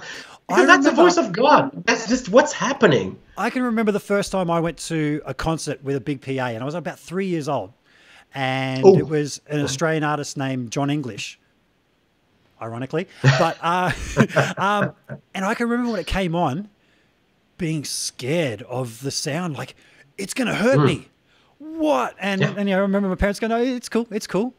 The ironic thing is, I mentioned the Queen show when I was in the group. The guy who was doing the front of house for us, Pete Lyons. I actually spoke to Pete today and last night. Hi, Pete, if you're out there. He now owns that very PA. And when I found that out, and I was touring with them, and when I'd come out and do the We Will Rock You, I'd climb the speaker stacks, and I'd do the. You're in character, man. You got a wig. I got the wig's back behind me there with the bucket on its head. I still got the wig, and to think that years later, that very PA that scared the crap out of me, I was standing on front of and going, "I'm Brian May, bitch!" That was very cool. That was very cool. Having said that, what players are out there using your products that makes you go, "How cool"? Who's using this? You mean the artist I work with? That's a question. That's a hard question. I don't want to piss anyone off, but I just because I work with all kind of artists, like from small cover bands to like large touring bands.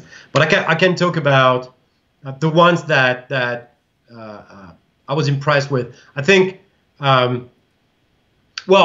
Let's talk about friendship, right? Yep. More than music or whatever, because I think it's a bit more than that. I'm not a connoisseur in prog rock from the 70s at all. I learned, but when I started, honestly, that wasn't my scene. I didn't really know those bands, apart from the classic from France, like Magma or I was listening to Marillion because I was a keyboard player. So but the classic old school prog, not my thing. And when I started working with Blue Oyster Cult and Berkey Dharma, he's the nicest guy. Is quite old now. Yes, Buck, you are, but. That guy is still so much about technology and trying to improve his sound after like 50 years on stage. I mean, it's insane. And he's still trying to improve and use new technologies. He will use torpedo stuff, campers, depending on the setup he can bring to the stage. And that guy, to me, he's an example of. I mean, I would love being the same at. I actually don't know his age. I don't want to make him older than he is, but he's close to 70, definitely. Yep. And I mean, I think it's very respectable to try to challenge what you think is the right rig and try to improve still after 50 years and trying everything. Like it's like Devin Townsend. Like every brand will throw at him gear, yep. And he's trying to new stuff, and because those guys have a sound in their head. And it's not just about the music they play, but it's also about how it sounds. And they always try to, guys like Steve Vai all of those guys were very influential to me, even if they don't use always my solutions, but they help me understand how they think about sound. Mm-hmm. And I may not agree with them. Sometimes I think, no, that's not the right way to go. But first of all, they are the stars, so I'm nobody to tell them that's the right way. Yeah. But at least they opened for me some doors I thought were closed, yep. And it helps me make products better.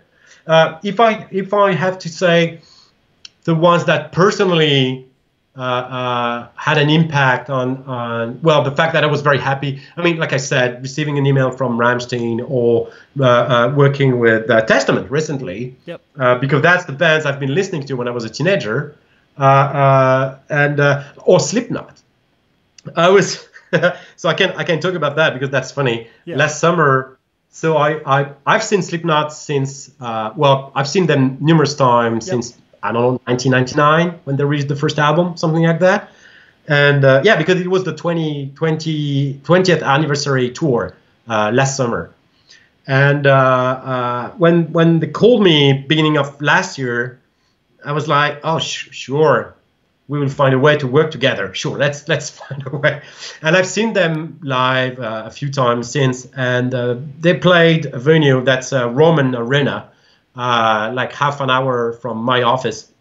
It's an amazing place. It's great. Like Muse shot a video there, Metallica shot a video there, and the Slipknot guys were playing there for the first time. They were like, "What is that?" Like, yeah, it's a pretty old place. It's an awesome place to play music, and I was a little bit impressed by the band and intimidated.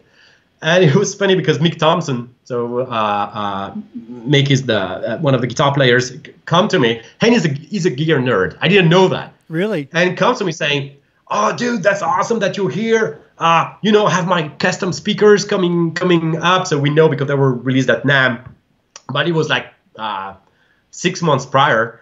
It was like, yeah, so we designed the speakers like this, and we went into like straight away into very technical detail about his guitar system, how he saw sounds and stuff. And I was kind of blown away. Like many pro artists are not that much into sound or that much into the technical part of it. They have a sound in their head, but they don't really know how to make it happen. So they have people around them, like Thomas Nordegg with Steve Vai. Thomas, he's the guy behind Zappa, behind Steve, behind many other or Guthrie Govan as well. Is work with those guys to help them shape their sound, both live and in the studio.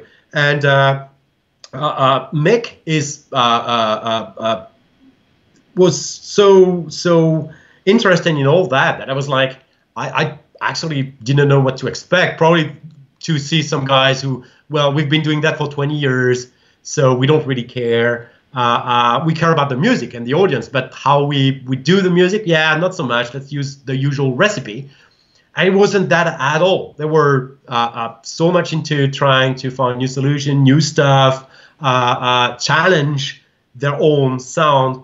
And I love that kind of encounters where I love gear. I mean, you know that. You don't go into designing gear or talking about gear if you don't love that stuff. And we know that it's not the gear that makes the music, but it's a part of it, and I think it can. If you're a bad musician, you can buy as much gear as you want. You will stay a bad musician if you have no idea. If you're not creative, no gear can fix that. I've seen this so much. I've seen that so much. But if you are a good musician, if you are creative, the gear can actually influence you in a way that you become more creative. I give you an example with Slipknot. It's a funny anecdote because I didn't know that. On the very first album, there is an effect on maybe the song Spit It Out. I'm not sure. It's like a vocal wah, effect there is at the beginning of a song. And the Slipknot's fan will know exactly what I'm talking about. And that sound can only be made with the JX700 Boss rack unit. Yep. And that product was out of the catalog, like probably 15 years ago, or even more. And I actually personally never liked very much that unit. Yep. But they have to hunt for those units used because they always have two in the rack, just in case one dies. And they tend to die after 20 years. Yep. So they have to hunt down those units because that's their sound. Yep. And nothing can replace it. So it's funny. I was talking about that with the guitar tech, Mike, who's a great guy. He was like, yeah, I need to check the Craigslist or Reverb because I need to have a steady stock of those just in case one dies because they do die, and that's Mick's tone for that song, and there is no way we change that. Yep. I'm like, that's okay, that's your sound, and so that sound created that song. There is no separating that song from the GX700. And it's the same. I mean, if you are a synth lover, and you were talking about In Excess, but we can talk about Depeche Mode and many of those bands. You can't separate some of the songs from whatever synthesizer they were using at the time. Yeah. You can find mothers, of course. You can find very good mothers today, but you will try to find the ARP whatever they were using at the time, or the Kurzweil they were using at the time, or you know that if you want to get close to that, you will need that synth. Yeah. And yeah, it's that relation between the artist, the musician, and his instrument. And in the case of those bands, it's the synthesizer. In the case of Slipknot, in that anecdote, it's that Boss product that it's them together. That it's a bit stupid to say that, but it's let's take one and let's make three, and it can happen when you have great musician and great gear. Yeah, that's what we try to do. We've got a couple of questions in the chat there, and I'm going to address those. And then after that, I want to quickly ask you about your preamps. Actually, I'm going to ask you about your preamps quickly now before I get to answer those questions.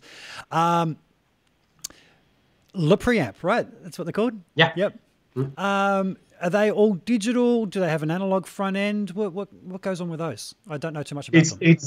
It's 100% analog, 100% high voltage, and not 100% tube, but there is a tube.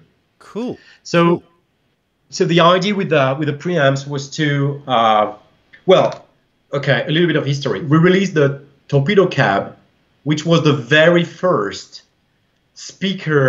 dedicated speaker simulator on the market. We were the first to release one, ever.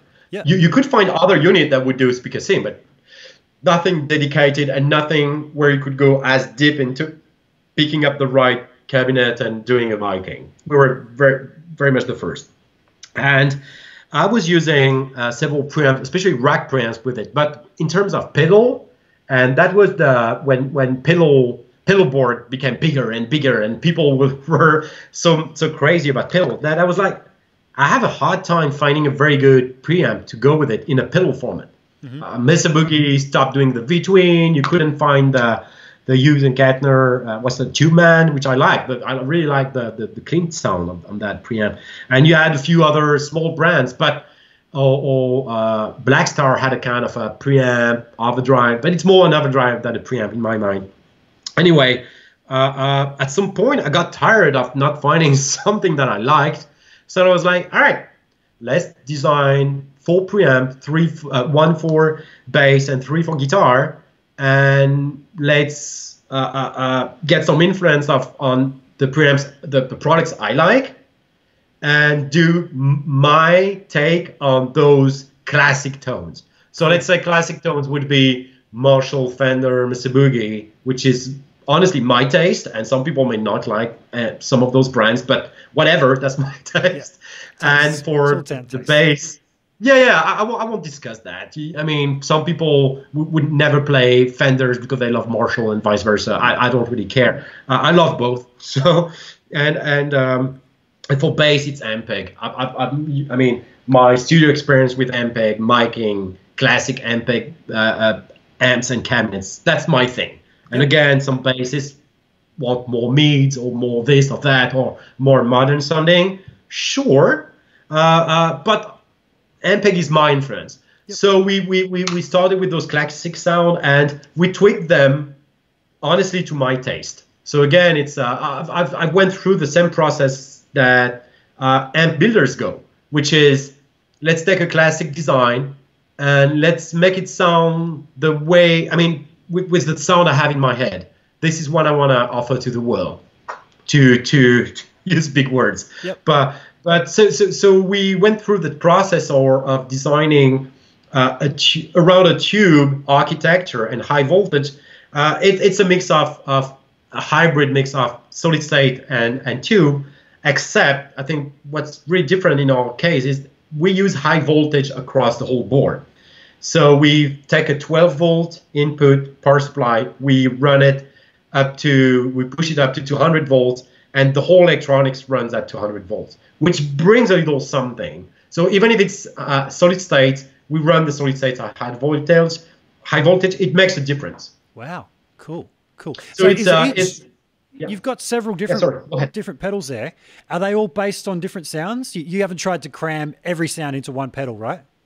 No, I wanted to make something dedicated that has a lot of options, because that's a bit who we are. But it's always two channel, one clean ish and one lead ish. So let's say the clean, you'll have, I'll explain. The clean, you'll have a clean channel, the A channel that's clean all the way up. So that kind of basement twin kind of stuff. And then you have a B channel when you have a bit of grit, but no distortion. That's not the point. So if you play blues and you want that kind of mid-rangey grit, you'll get it on the B channel without an overdrive. But if you just want a very clean basement style to work with pedals, just use the A channel. The crunch is more Marshall-y thing. So even the clean A channel, if you push it hard, you will go into the kind of mid-range distortion we all love from Marshalls. And the B channel can go way higher. And you can also chain those channels. That's what the option we call fusion, where you cascade A and B. And in the clean, you have a little bit more saturation. And the crunch, you can go into metal territory, like old school metal, Slayer type of Marshall modded stuff. So you can do that with the fusion mode. And the lead is a clean channel. That's something between the clean and crunch. So it's a different voice channel. So I took my influence from, let's say, Metallica arpeggio stuff, if you know what I mean. And then you have a lead, which is one of my favorite Mesa Boogie amps, which is the Road King and the channel 3 of the Road King, modern. So we started from that because I love that amp. And I tweaked it a little to make it more up to my taste. But it can go pretty high in distortion. It's not very, let's say, very compressed, like PV5150 type of distortion. You can go more into that type of distortion using the fusion, where you can go from that more compressed stuff to even like proper fuzz territory. Like people who love that old school Swedish death metal kind of tone, you know, the HM2 kind of stuff, like very compressed, very mid-rangey, compressed, fuzzy tone. That's what you do with a fusion. You can go there with a fusion on the lead. And so I kind of try to make a greatest hits of my favorite preamps. We are always asked to do more like a kind of Orange or Vox or Dumble, and I maybe one day we will offer more preamps. That's not something I have in my books for the near future, but maybe we will offer more option to those. But what's great about them is that you can control them with MIDI. They can be used as MIDI controller, and it's programmable. So you can trigger program change to, let's say, if you have an H9 Eventide pedal, you can actually control that pedal with the channels on the preamps.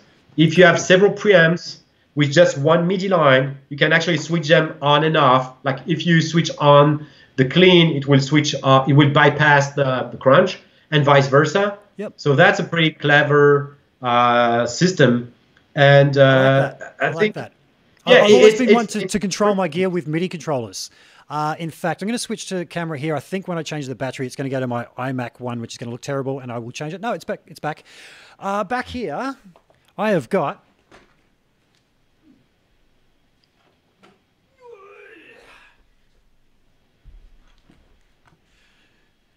I bought this off Nine Inch Nails. Who was it? Was it David? It's still got their markings on it. And when you look at their videos, they have their art director gets up on stage and films one song on stage when they're on tour. And you can see this clear as day. It's got a Line 6 M13 beside it, so it looks massive. But yeah, this is it. And I would much prefer have this at my feet and all my expensive gear being controlled by MIDI up back, because when you're playing small gigs, people down the front, they're drunk, they're just throwing water and beer all over your gear.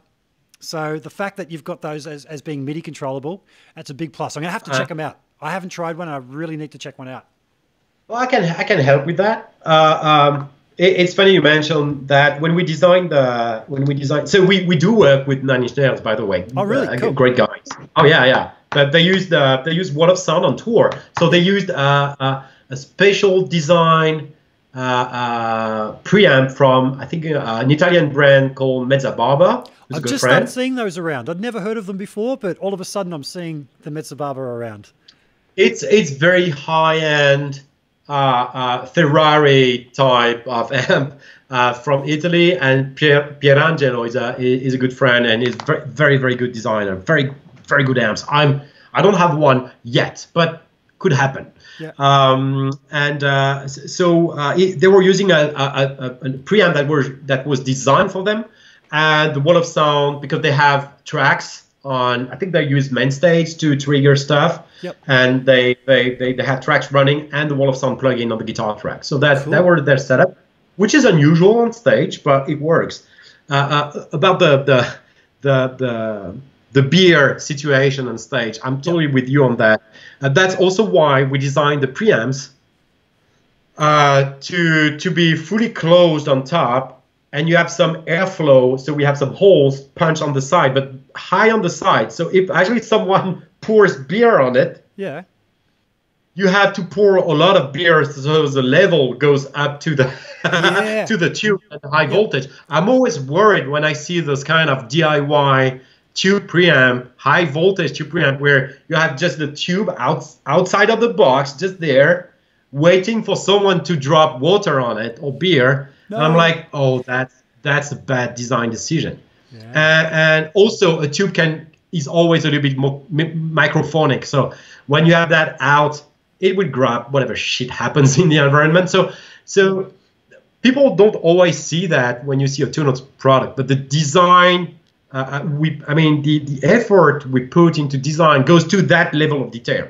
Great. Which comes from experience from stage, either from my team or artists or customers we work with. I love getting feedback from customers when they say, yeah, I'm doing it that way, it doesn't work. I'm like, yeah, it's not supposed to work that way, but probably we can do something about the design. So even if you're using it that way, it will keep working.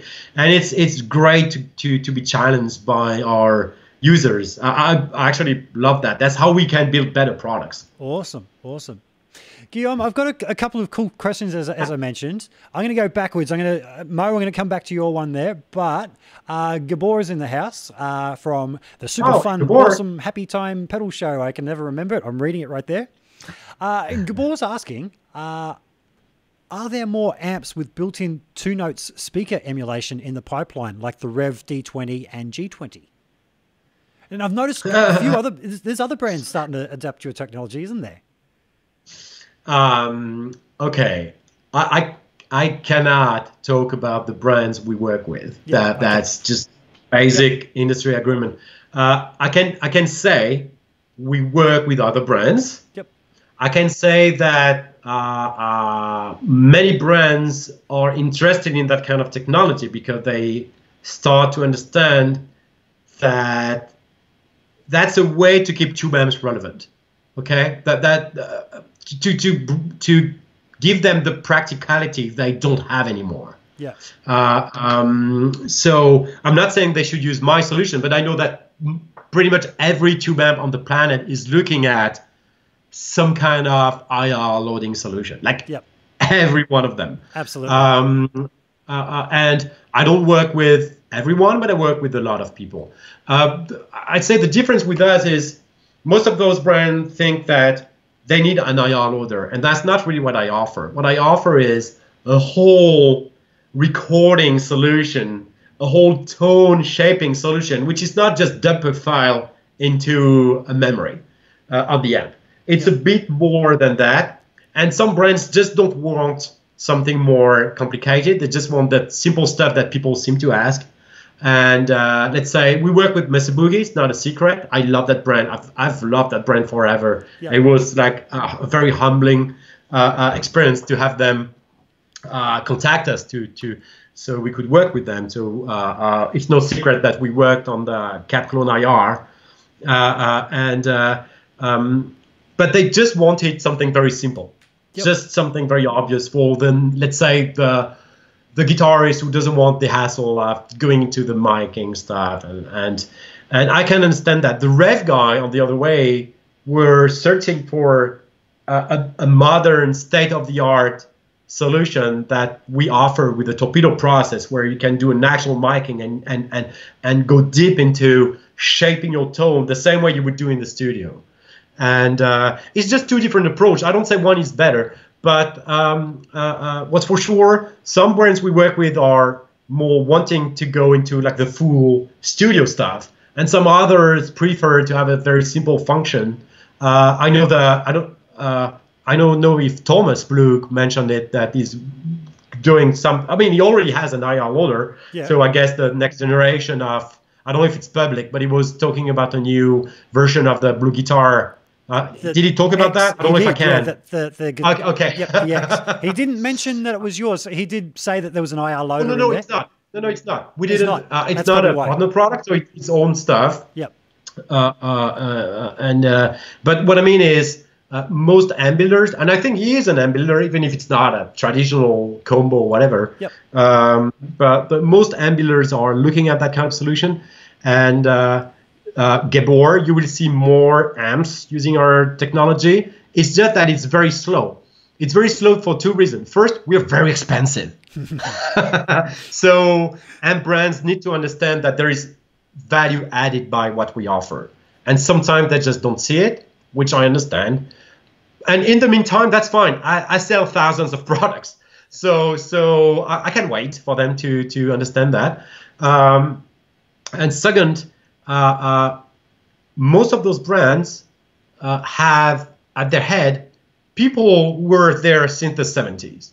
Yep. And they don't necessarily see that the market is evolving. They understand that there is digital happening and modelers, and they think that their traditional analog approach will be there forever. But at the same time, the sales are new. Like, okay, look at the sales of 100 Waters heads. I can tell you right away, I don't know one store who would have 20 heads in stock today like they used to have 15 or 20 years ago. Not one. Why? Because nobody wants to buy those anymore.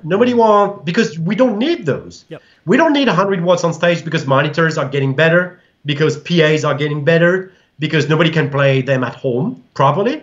And even even if I collect them, because I think the headroom of those 100 watts is so much better than what you get on 50 or 30 or the headroom. You're a metal guy, so you're going to know that headroom is there. So when you're palm muting, it doesn't cave in; it actually pops forward. Yes, you know what I'm talking about. No, absolutely. Yeah. But you know what? Even I have a Plexi at the office, and I honestly, at low volume, it's not an amazing amp by any means. But if you crank it, suddenly it happens. Yeah. And I want the 100 watt. I don't want the 50 watt version. Yep. And I can crank it because, well, guess what? I'm designing products that let you crank your amp. So, but most people don't see the point. And I can see behind you. So you have that tiny PRS, you have that orange amp, and they sound great. Would you but believe? Those are not 100 waters. No, a mate lent me those. I don't have a decent amplifier right now. It's terrible. I haven't done many product demos. There's a company that's going to send me a little something. He's going to send it to Gabor at the same time because Australia's so big and so far away. Gabor's about 200 k's away from me, but that's still, we're almost neighbours. Yeah. So yeah, I mentioned I was a Kemper guy. I ended up selling that. There was a lot of money, and I bought the Friedman small box with that money, and that was a fantastic amp. Unfortunately, I sold it to fund my trip to 42 Gear Street, and I've been without a decent amp ever since. And I've had people like, "Hey man, can you do this pedal demo?" Then. Sorry, that's Henning's fault then. No, not at all. Not at all, man. I'm a nobody. Like I felt very honoured to be asked along because, and I there was a couple of guys there that are like, "What the hell are you doing here, man?" You know, like. And I didn't try and muscle in on their videos or anything because I knew that they probably got. But man, I learned so much about how it all works, you know, and that's what I wanted. And that was that's how we met. Side of the world, I had to pay my own way over there, and I had to buy a camera and all that kind of thing. But it was well worth it, man. I get to meet guys like you, and yeah, well worth it. But I'm still without a bloody decent amp. Those are just loaners. and they are. I must say, I can show it. So it's not a big one. So I'm at home. I didn't mention it. So that's my home. That's my keyboard. Some pedals from France, and we're still in I mean, we're not in lockdown anymore. But just to stay on the safe side, I keep my team at home, and I just go to the office only when I need it. But I just got this one. It's not 100 water because at home I don't have enough room to put them. But look at that beauty. Oh. How cute is that? Yeah. That's the new Rep T20, and that's the torpedo out. I don't know if you can see it. Awesome. But you have the torpedo out here, and it's an awesome amp. And I'll have my kid put some Star Wars cool thing on top. I think I'll have to bring them back, otherwise he will get angry at me. Yep. So I understand why people love those new Lunchbox and smaller amps, because everybody tries to. Well, we live in smaller homes, so we need to reduce the footprint of our gear, and the only way to do that, well, is try to work on every step and have less stuff. I'm privileged. I have a studio at the office where I can have 20 heads and awesome stuff.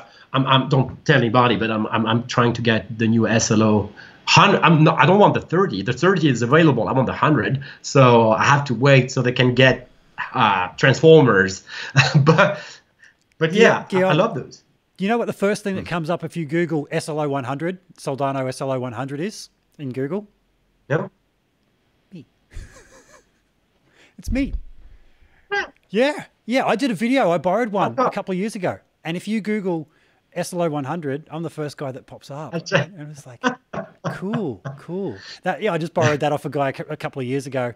What an amplifier. It's a very good one, and I've always wanted one, and I'm lucky enough, and I worked hard, so now I can buy expensive toys like that. Yeah. Speaking of which, that brings me to the next question. From Mo. You remember, Mo Draws, Moritz? Yeah. Okay. Stupid question, but how many guitars do you have, and why do you now want to buy an Ibanez Pia? All right. So, okay. Hey, Moritz. So yesterday, okay, I'm probably going into a little bit of a midlife crisis right now. So and especially as I was, so probably that lockdown had a lot of us reconsider things. One of the things I had to reconsider is like, I moved to a new house 2 years ago, nearly 3 years ago, and the house is big enough. I'm very lucky, and I have, obviously I have access to a ton of gear, and that gear most of the time takes the dust, just because I spend so much time at the office and not in the studio in my office, that none of the guitars I have get played or whatever. And I suddenly I had to stay for 2 months in my office. I have an office room at home, which is kind of big enough, not as big as yours, but it's big enough so I can have a few stuff around. This is my lounge room. This is my lounge room. And that's my friend's bedroom here. Yeah. So, you're seeing half of it. It goes the other way as well. I totally get it, so I had to build a studio here because I have to keep working, and I have to keep working on my products that I have to listen to. I know it's a bit obvious, but so I suddenly I'm at home, and well, I have no guitars here. I just have a couple acoustic guitars. One from my mother, like a very bad Spanish acoustic from the 60s, which is a terrible guitar. It's dead. I need to. Well, it's just there. It's nice. It's just there, but you can't play it. It plays so bad. Anyway, and I have no guitars here, and I'm like, okay, so I need to bring some from the office, and so I'm like, okay, so which one? And I have probably, I don't know, 15 or like guitars that I gathered over the year. Usually it's friends like luthiers or and it's usually not guitars that I chose. It's usually guitars that came from trade from other people in the industry, which are very nice instruments. I mean, I'm lucky. Like I have this bass here from an Italian designer called BNJ, and it's a precision bass active. It's an amazing bass. Nice. It's just so Nice. good. Yep. Well, I don't deserve that. It's an amazing bass. And I'm using as a reference active bass for my test. And I have that other guitar from Wild Customs, which is look at that. Look at that color. Nice. That's almost like Relic. an Ibanez Fireman. Iceman. Fireman? Yeah, yeah, kinda. But it's still their shape, and there are like awesome details on the on that. They are very good designers. Yeah. It was just gorgeous. Anyway, and it's very light. I love it for that. And I was like, but most of those guitars were gifts, or like I have a Stromberg because I helped Ola at some point, but I never chose them. And I was like, since I get to play a little bit more guitar at home because I save 1 hour every day not commuting, I was like, it's time for me to buy the guitar I like. And so I started with Ibanez because, like you said, I used to play metal. I played, actually I started playing on a very bad, cheap Ibanez, probably the cheapest they had at the catalog in the 90s. So it was not great, but still kind of a Strati, whatever. I was like, okay. So my question and Maurice was there to participate was, my question was like, okay, those are the 4 models that my friends who really know Ibanez guitar advised me to buy. So please, let's have a discussion and let me know which one I should buy. And the discussion was awesome. Honestly, I didn't think so many people would go there. Even other builders. And actually, Really? I have to say, Yeah. I based on yesterday, I bought an Ibanez Gem 7V from a friend of mine. He had one he wanted to get rid of, not get rid of. He wanted to sell it. Yep. And he loves it, and and I know he's a friend. And I like, oh, that guitar, that white Gem, yeah, that's one of the guitar I wanted to have on my wall and play with. I'm on track for a Pia, a green Pia, which are not on the market as of today. Yeah, you and I talked about it, so I'm I'm on track for that. And you know what? Another builder that I love, it's a French builder called Vigier. And they make, I don't know if you know the brand. Have you ever heard of the brand? No, I haven't. No. Okay, I'll send you a link. Vigier guitars, like carbon. It's very high-tech guitars, and they look awesome. And so I've never had any of those. They are pretty expensive. And Mia, who's Patrice's daughter, who is in charge of most of the business now, just contacted me saying, you and I need to talk. And I'm like, oh, yes, we do. Let's talk. So I may be on track for a Vigier guitar as well. So I nearly bought 3 guitars yesterday. Wow. So yeah, I think we can call that a little bit of a midlife crisis. So to long answer short, more it's pretty much 20 guitar at the office, but nothing very nice. I mean, a few nice ones, but I'm starting to think about the nice ones. And on the same movement, I've told my US sales guy, Justin, I told him, all right, you'll be traveling the US to work with the stores. Just tell me if you see something nice that would look nice at the headquarters, at the Tunos headquarters. And he was like, yes. he loves guitars. So I'm not really into cars or expense. I mean, look at me. I don't have a watch. I'm not into clothes. I mean, you can figure that out. So guitars and amps, not so much into FX. I have plenty of FX. I'm kind of a guitar straight into the amp kind of guy.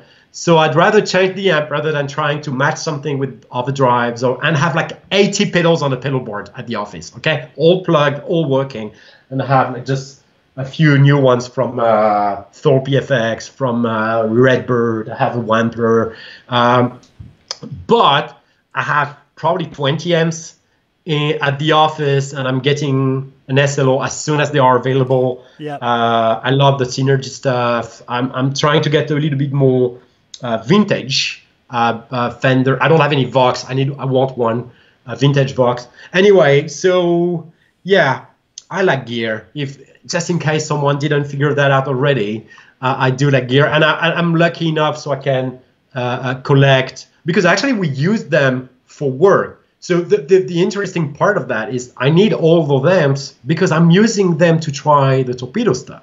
I need all of those guitars because the interaction between a guitar and my Cabam here, like I have that vintage guitar on my right, but I have an EMG active pickup guitar on my left, which is another French brand called Lag.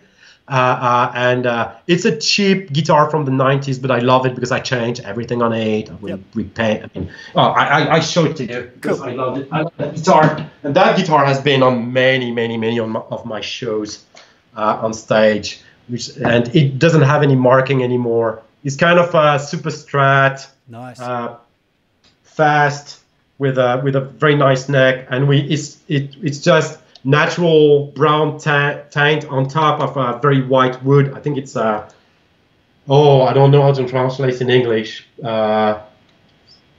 Either swamp ash or I'm not sure. Anyway, it's nothing very fancy, and it just has the Lag thing here. Yep.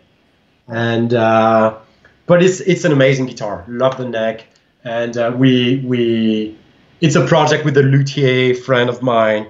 And again, it's a reference guitar because I know the MG, how they sound. And we need different types because I have active 8-string guitars, or we need a whole lot of guitars and amps. And that's what I tell my girlfriend when she looks at me with that look saying, "Oh, you're buying another of those." I'm like, that's my job, darling. I need it's a tax those. write-off. It's not my job. Tax write-off. I don't know about the laws for you, but over here, yeah, of course, my life is a tax write-off. And I like it. I mean, it's not. I mean, I'm not abusing the system. Like I said, the synthesizer maybe not so much. Okay, I don't really need those, but I don't collect that many synths, to be honest. I'm actually expecting the new Kurzweil PC4 because I wanted a Kurzweil forever, so I'm getting that. But if the post condensate into coming to my place to give it to me, it's been lost for weeks, but I still have hope. But yeah, it's. We need that, and you as a musician, and you need different texture. You need something that inspires you. Absolutely. Right? Yep. Absolutely.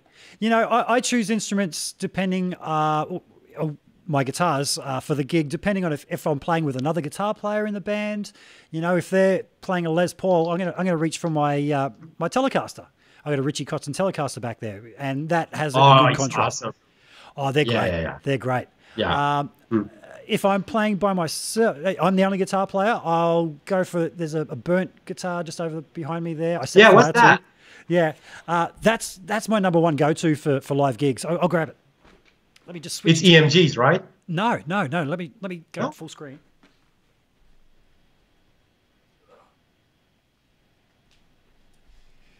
Yes, it's winter here and I'm wearing shorts. That is a Fender Highway 1 body. It was black, and I set fire to it. I put lighter fluid on it and set fire to it. Looks awesome. I've scooped out all this, contoured it, as you do, to make it a bit more accessible. Kinman pickups. Have you heard of Kinman? Yeah. So that's a P90 style pickup in a single coil size. It's really hard when I'm looking at a screen. Everything's backwards. And then the Woodstock 90s. Yeah, this, and it's all about this. It's that in-between sound, not quite single coil, not quite humbucker sounding, P90. Love it. When I was talking to Bob Spencer from Rose Tattoo the other day, I'll just go back to that. I mentioned that to me, a single coil pickup picks up more of the character of the guitar, whereas a humbucker, you're hearing more of the character of an amp. That's just my opinion. I could be totally wrong. the P90 sound is that in between where I've got that enough push, but I'm still hearing the character of the guitar. Yeah. Yeah. Yeah. Love it. Love it. Yeah, I actually just have one guitar with P90s. I may have to work on that. But yeah. Actually, yeah. The guys at Harley Benton told me to pick a guitar off their website. And man, they're great guitars for the price. Like when I looked at the prices, I was like, are you serious? Yeah. You and I started guitars at times where cheap guitars were very, very bad. I think it's awesome that kids today, for 100 euros, $100 can get an instrument that's actually playable. And Harley Benton, but there are many other brands, including like the traditional Ibanez, ESP, whatever. If you look at the entry level is not garbage like it used to be. And it's the same with amps. It's the same with FX.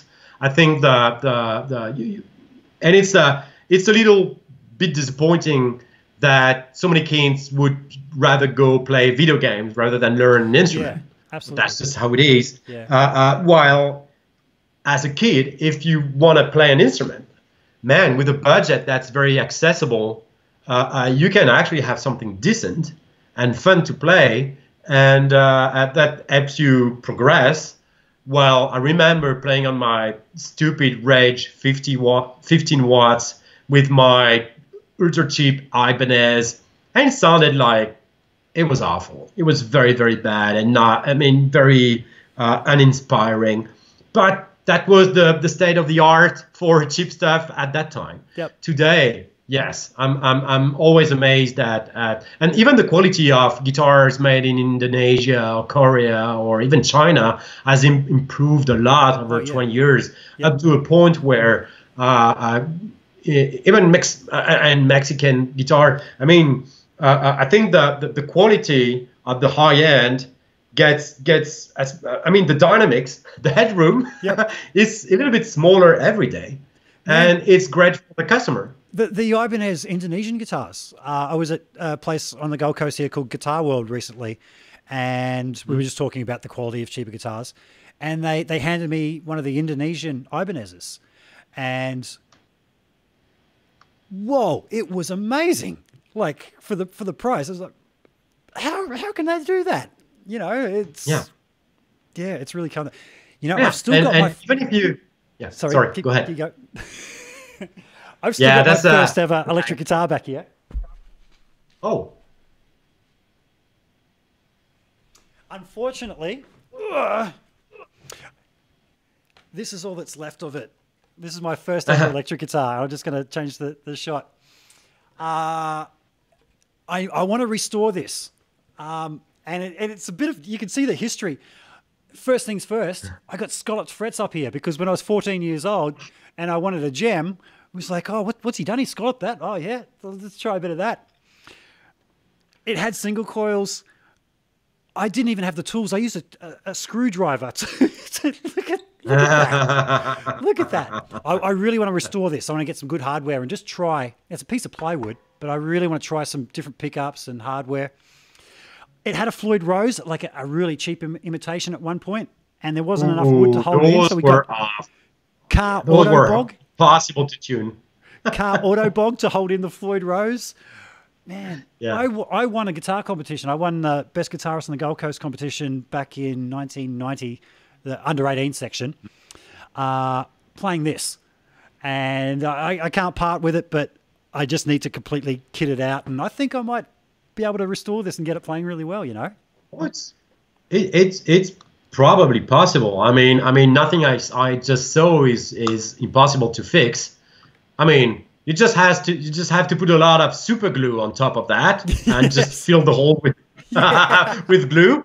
There you go. I mean, it's not as bad as the plywood anyway, so go for it. Yeah. Guillaume, have you got anything else that you'd like to touch on while I got you here, mate? We've been going for about 2.5 hours now. I'm not sure if you've got a time limit or not.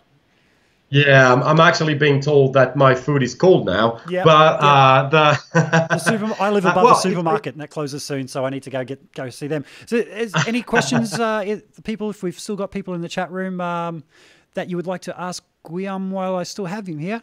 And I just said it wrong. I said it's Guillaume.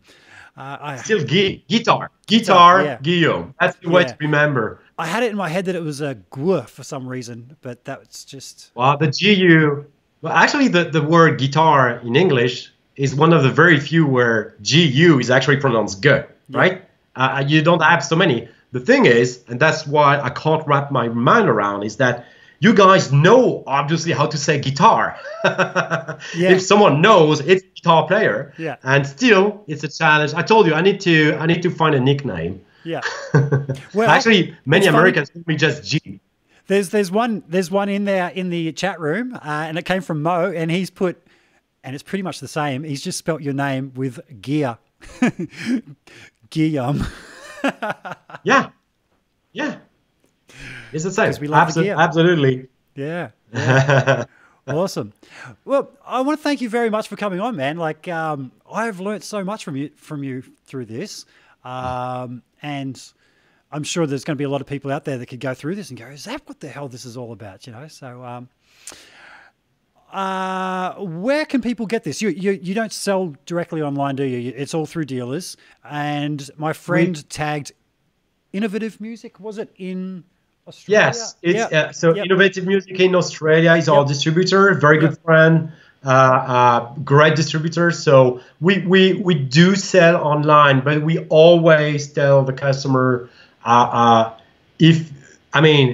give your money to the retail, give your money to your local guy if you can. I know Australia is very spread apart, so I can understand that if you're in the middle of nowhere, you'd rather go to an online store, which I totally understand. And we love online stores. I mean, if we talk about the situation right now, it's online stores who kept that business afloat for the past 2 months, right? Period. Yep. And so I don't say bad thing about it, but it's good to have a guy not too far where you can get strings from, when you can get to try and touch those guitars we love. I still believe in that. So we want to support them. So please go to the Innovative Music website, try to ask them about the stores who carry the Two-Notes brand, and we will start shipping the Captor X, the new product, is should be in Australia any day, either today or tomorrow, Friday. So it will start going to stores Monday or Tuesday. Right. I'm very proud of that product. I'm sure people will love it. It's already sold out on our side. So wow. Don't wait too much. Yeah, so we're already working on the next batch, but it's been an incredible reaction from the public, so we hope you love it. But I'm not worried. I know it's a very good product, so don't wait too much. That's my advice. We will have just a handful on the Two-Notes website anyway. On the Two-Notes store, we'll have like 80 units, so they will be gone probably within the first day or two. So, but just go to your local guy. Tell them to call Innovative if you're in Australia. Yep. We have our own distribution in the US, and most of the big outlets will have the units within next week. So, awesome. And if you don't find them, just ask us. We will tell you where you can find it. Cool. Guillaume, thank you so much for joining us. I am so looking forward to getting the Captor X. Thank you again. And folks, thank you for tuning in. Let's give him a round of applause.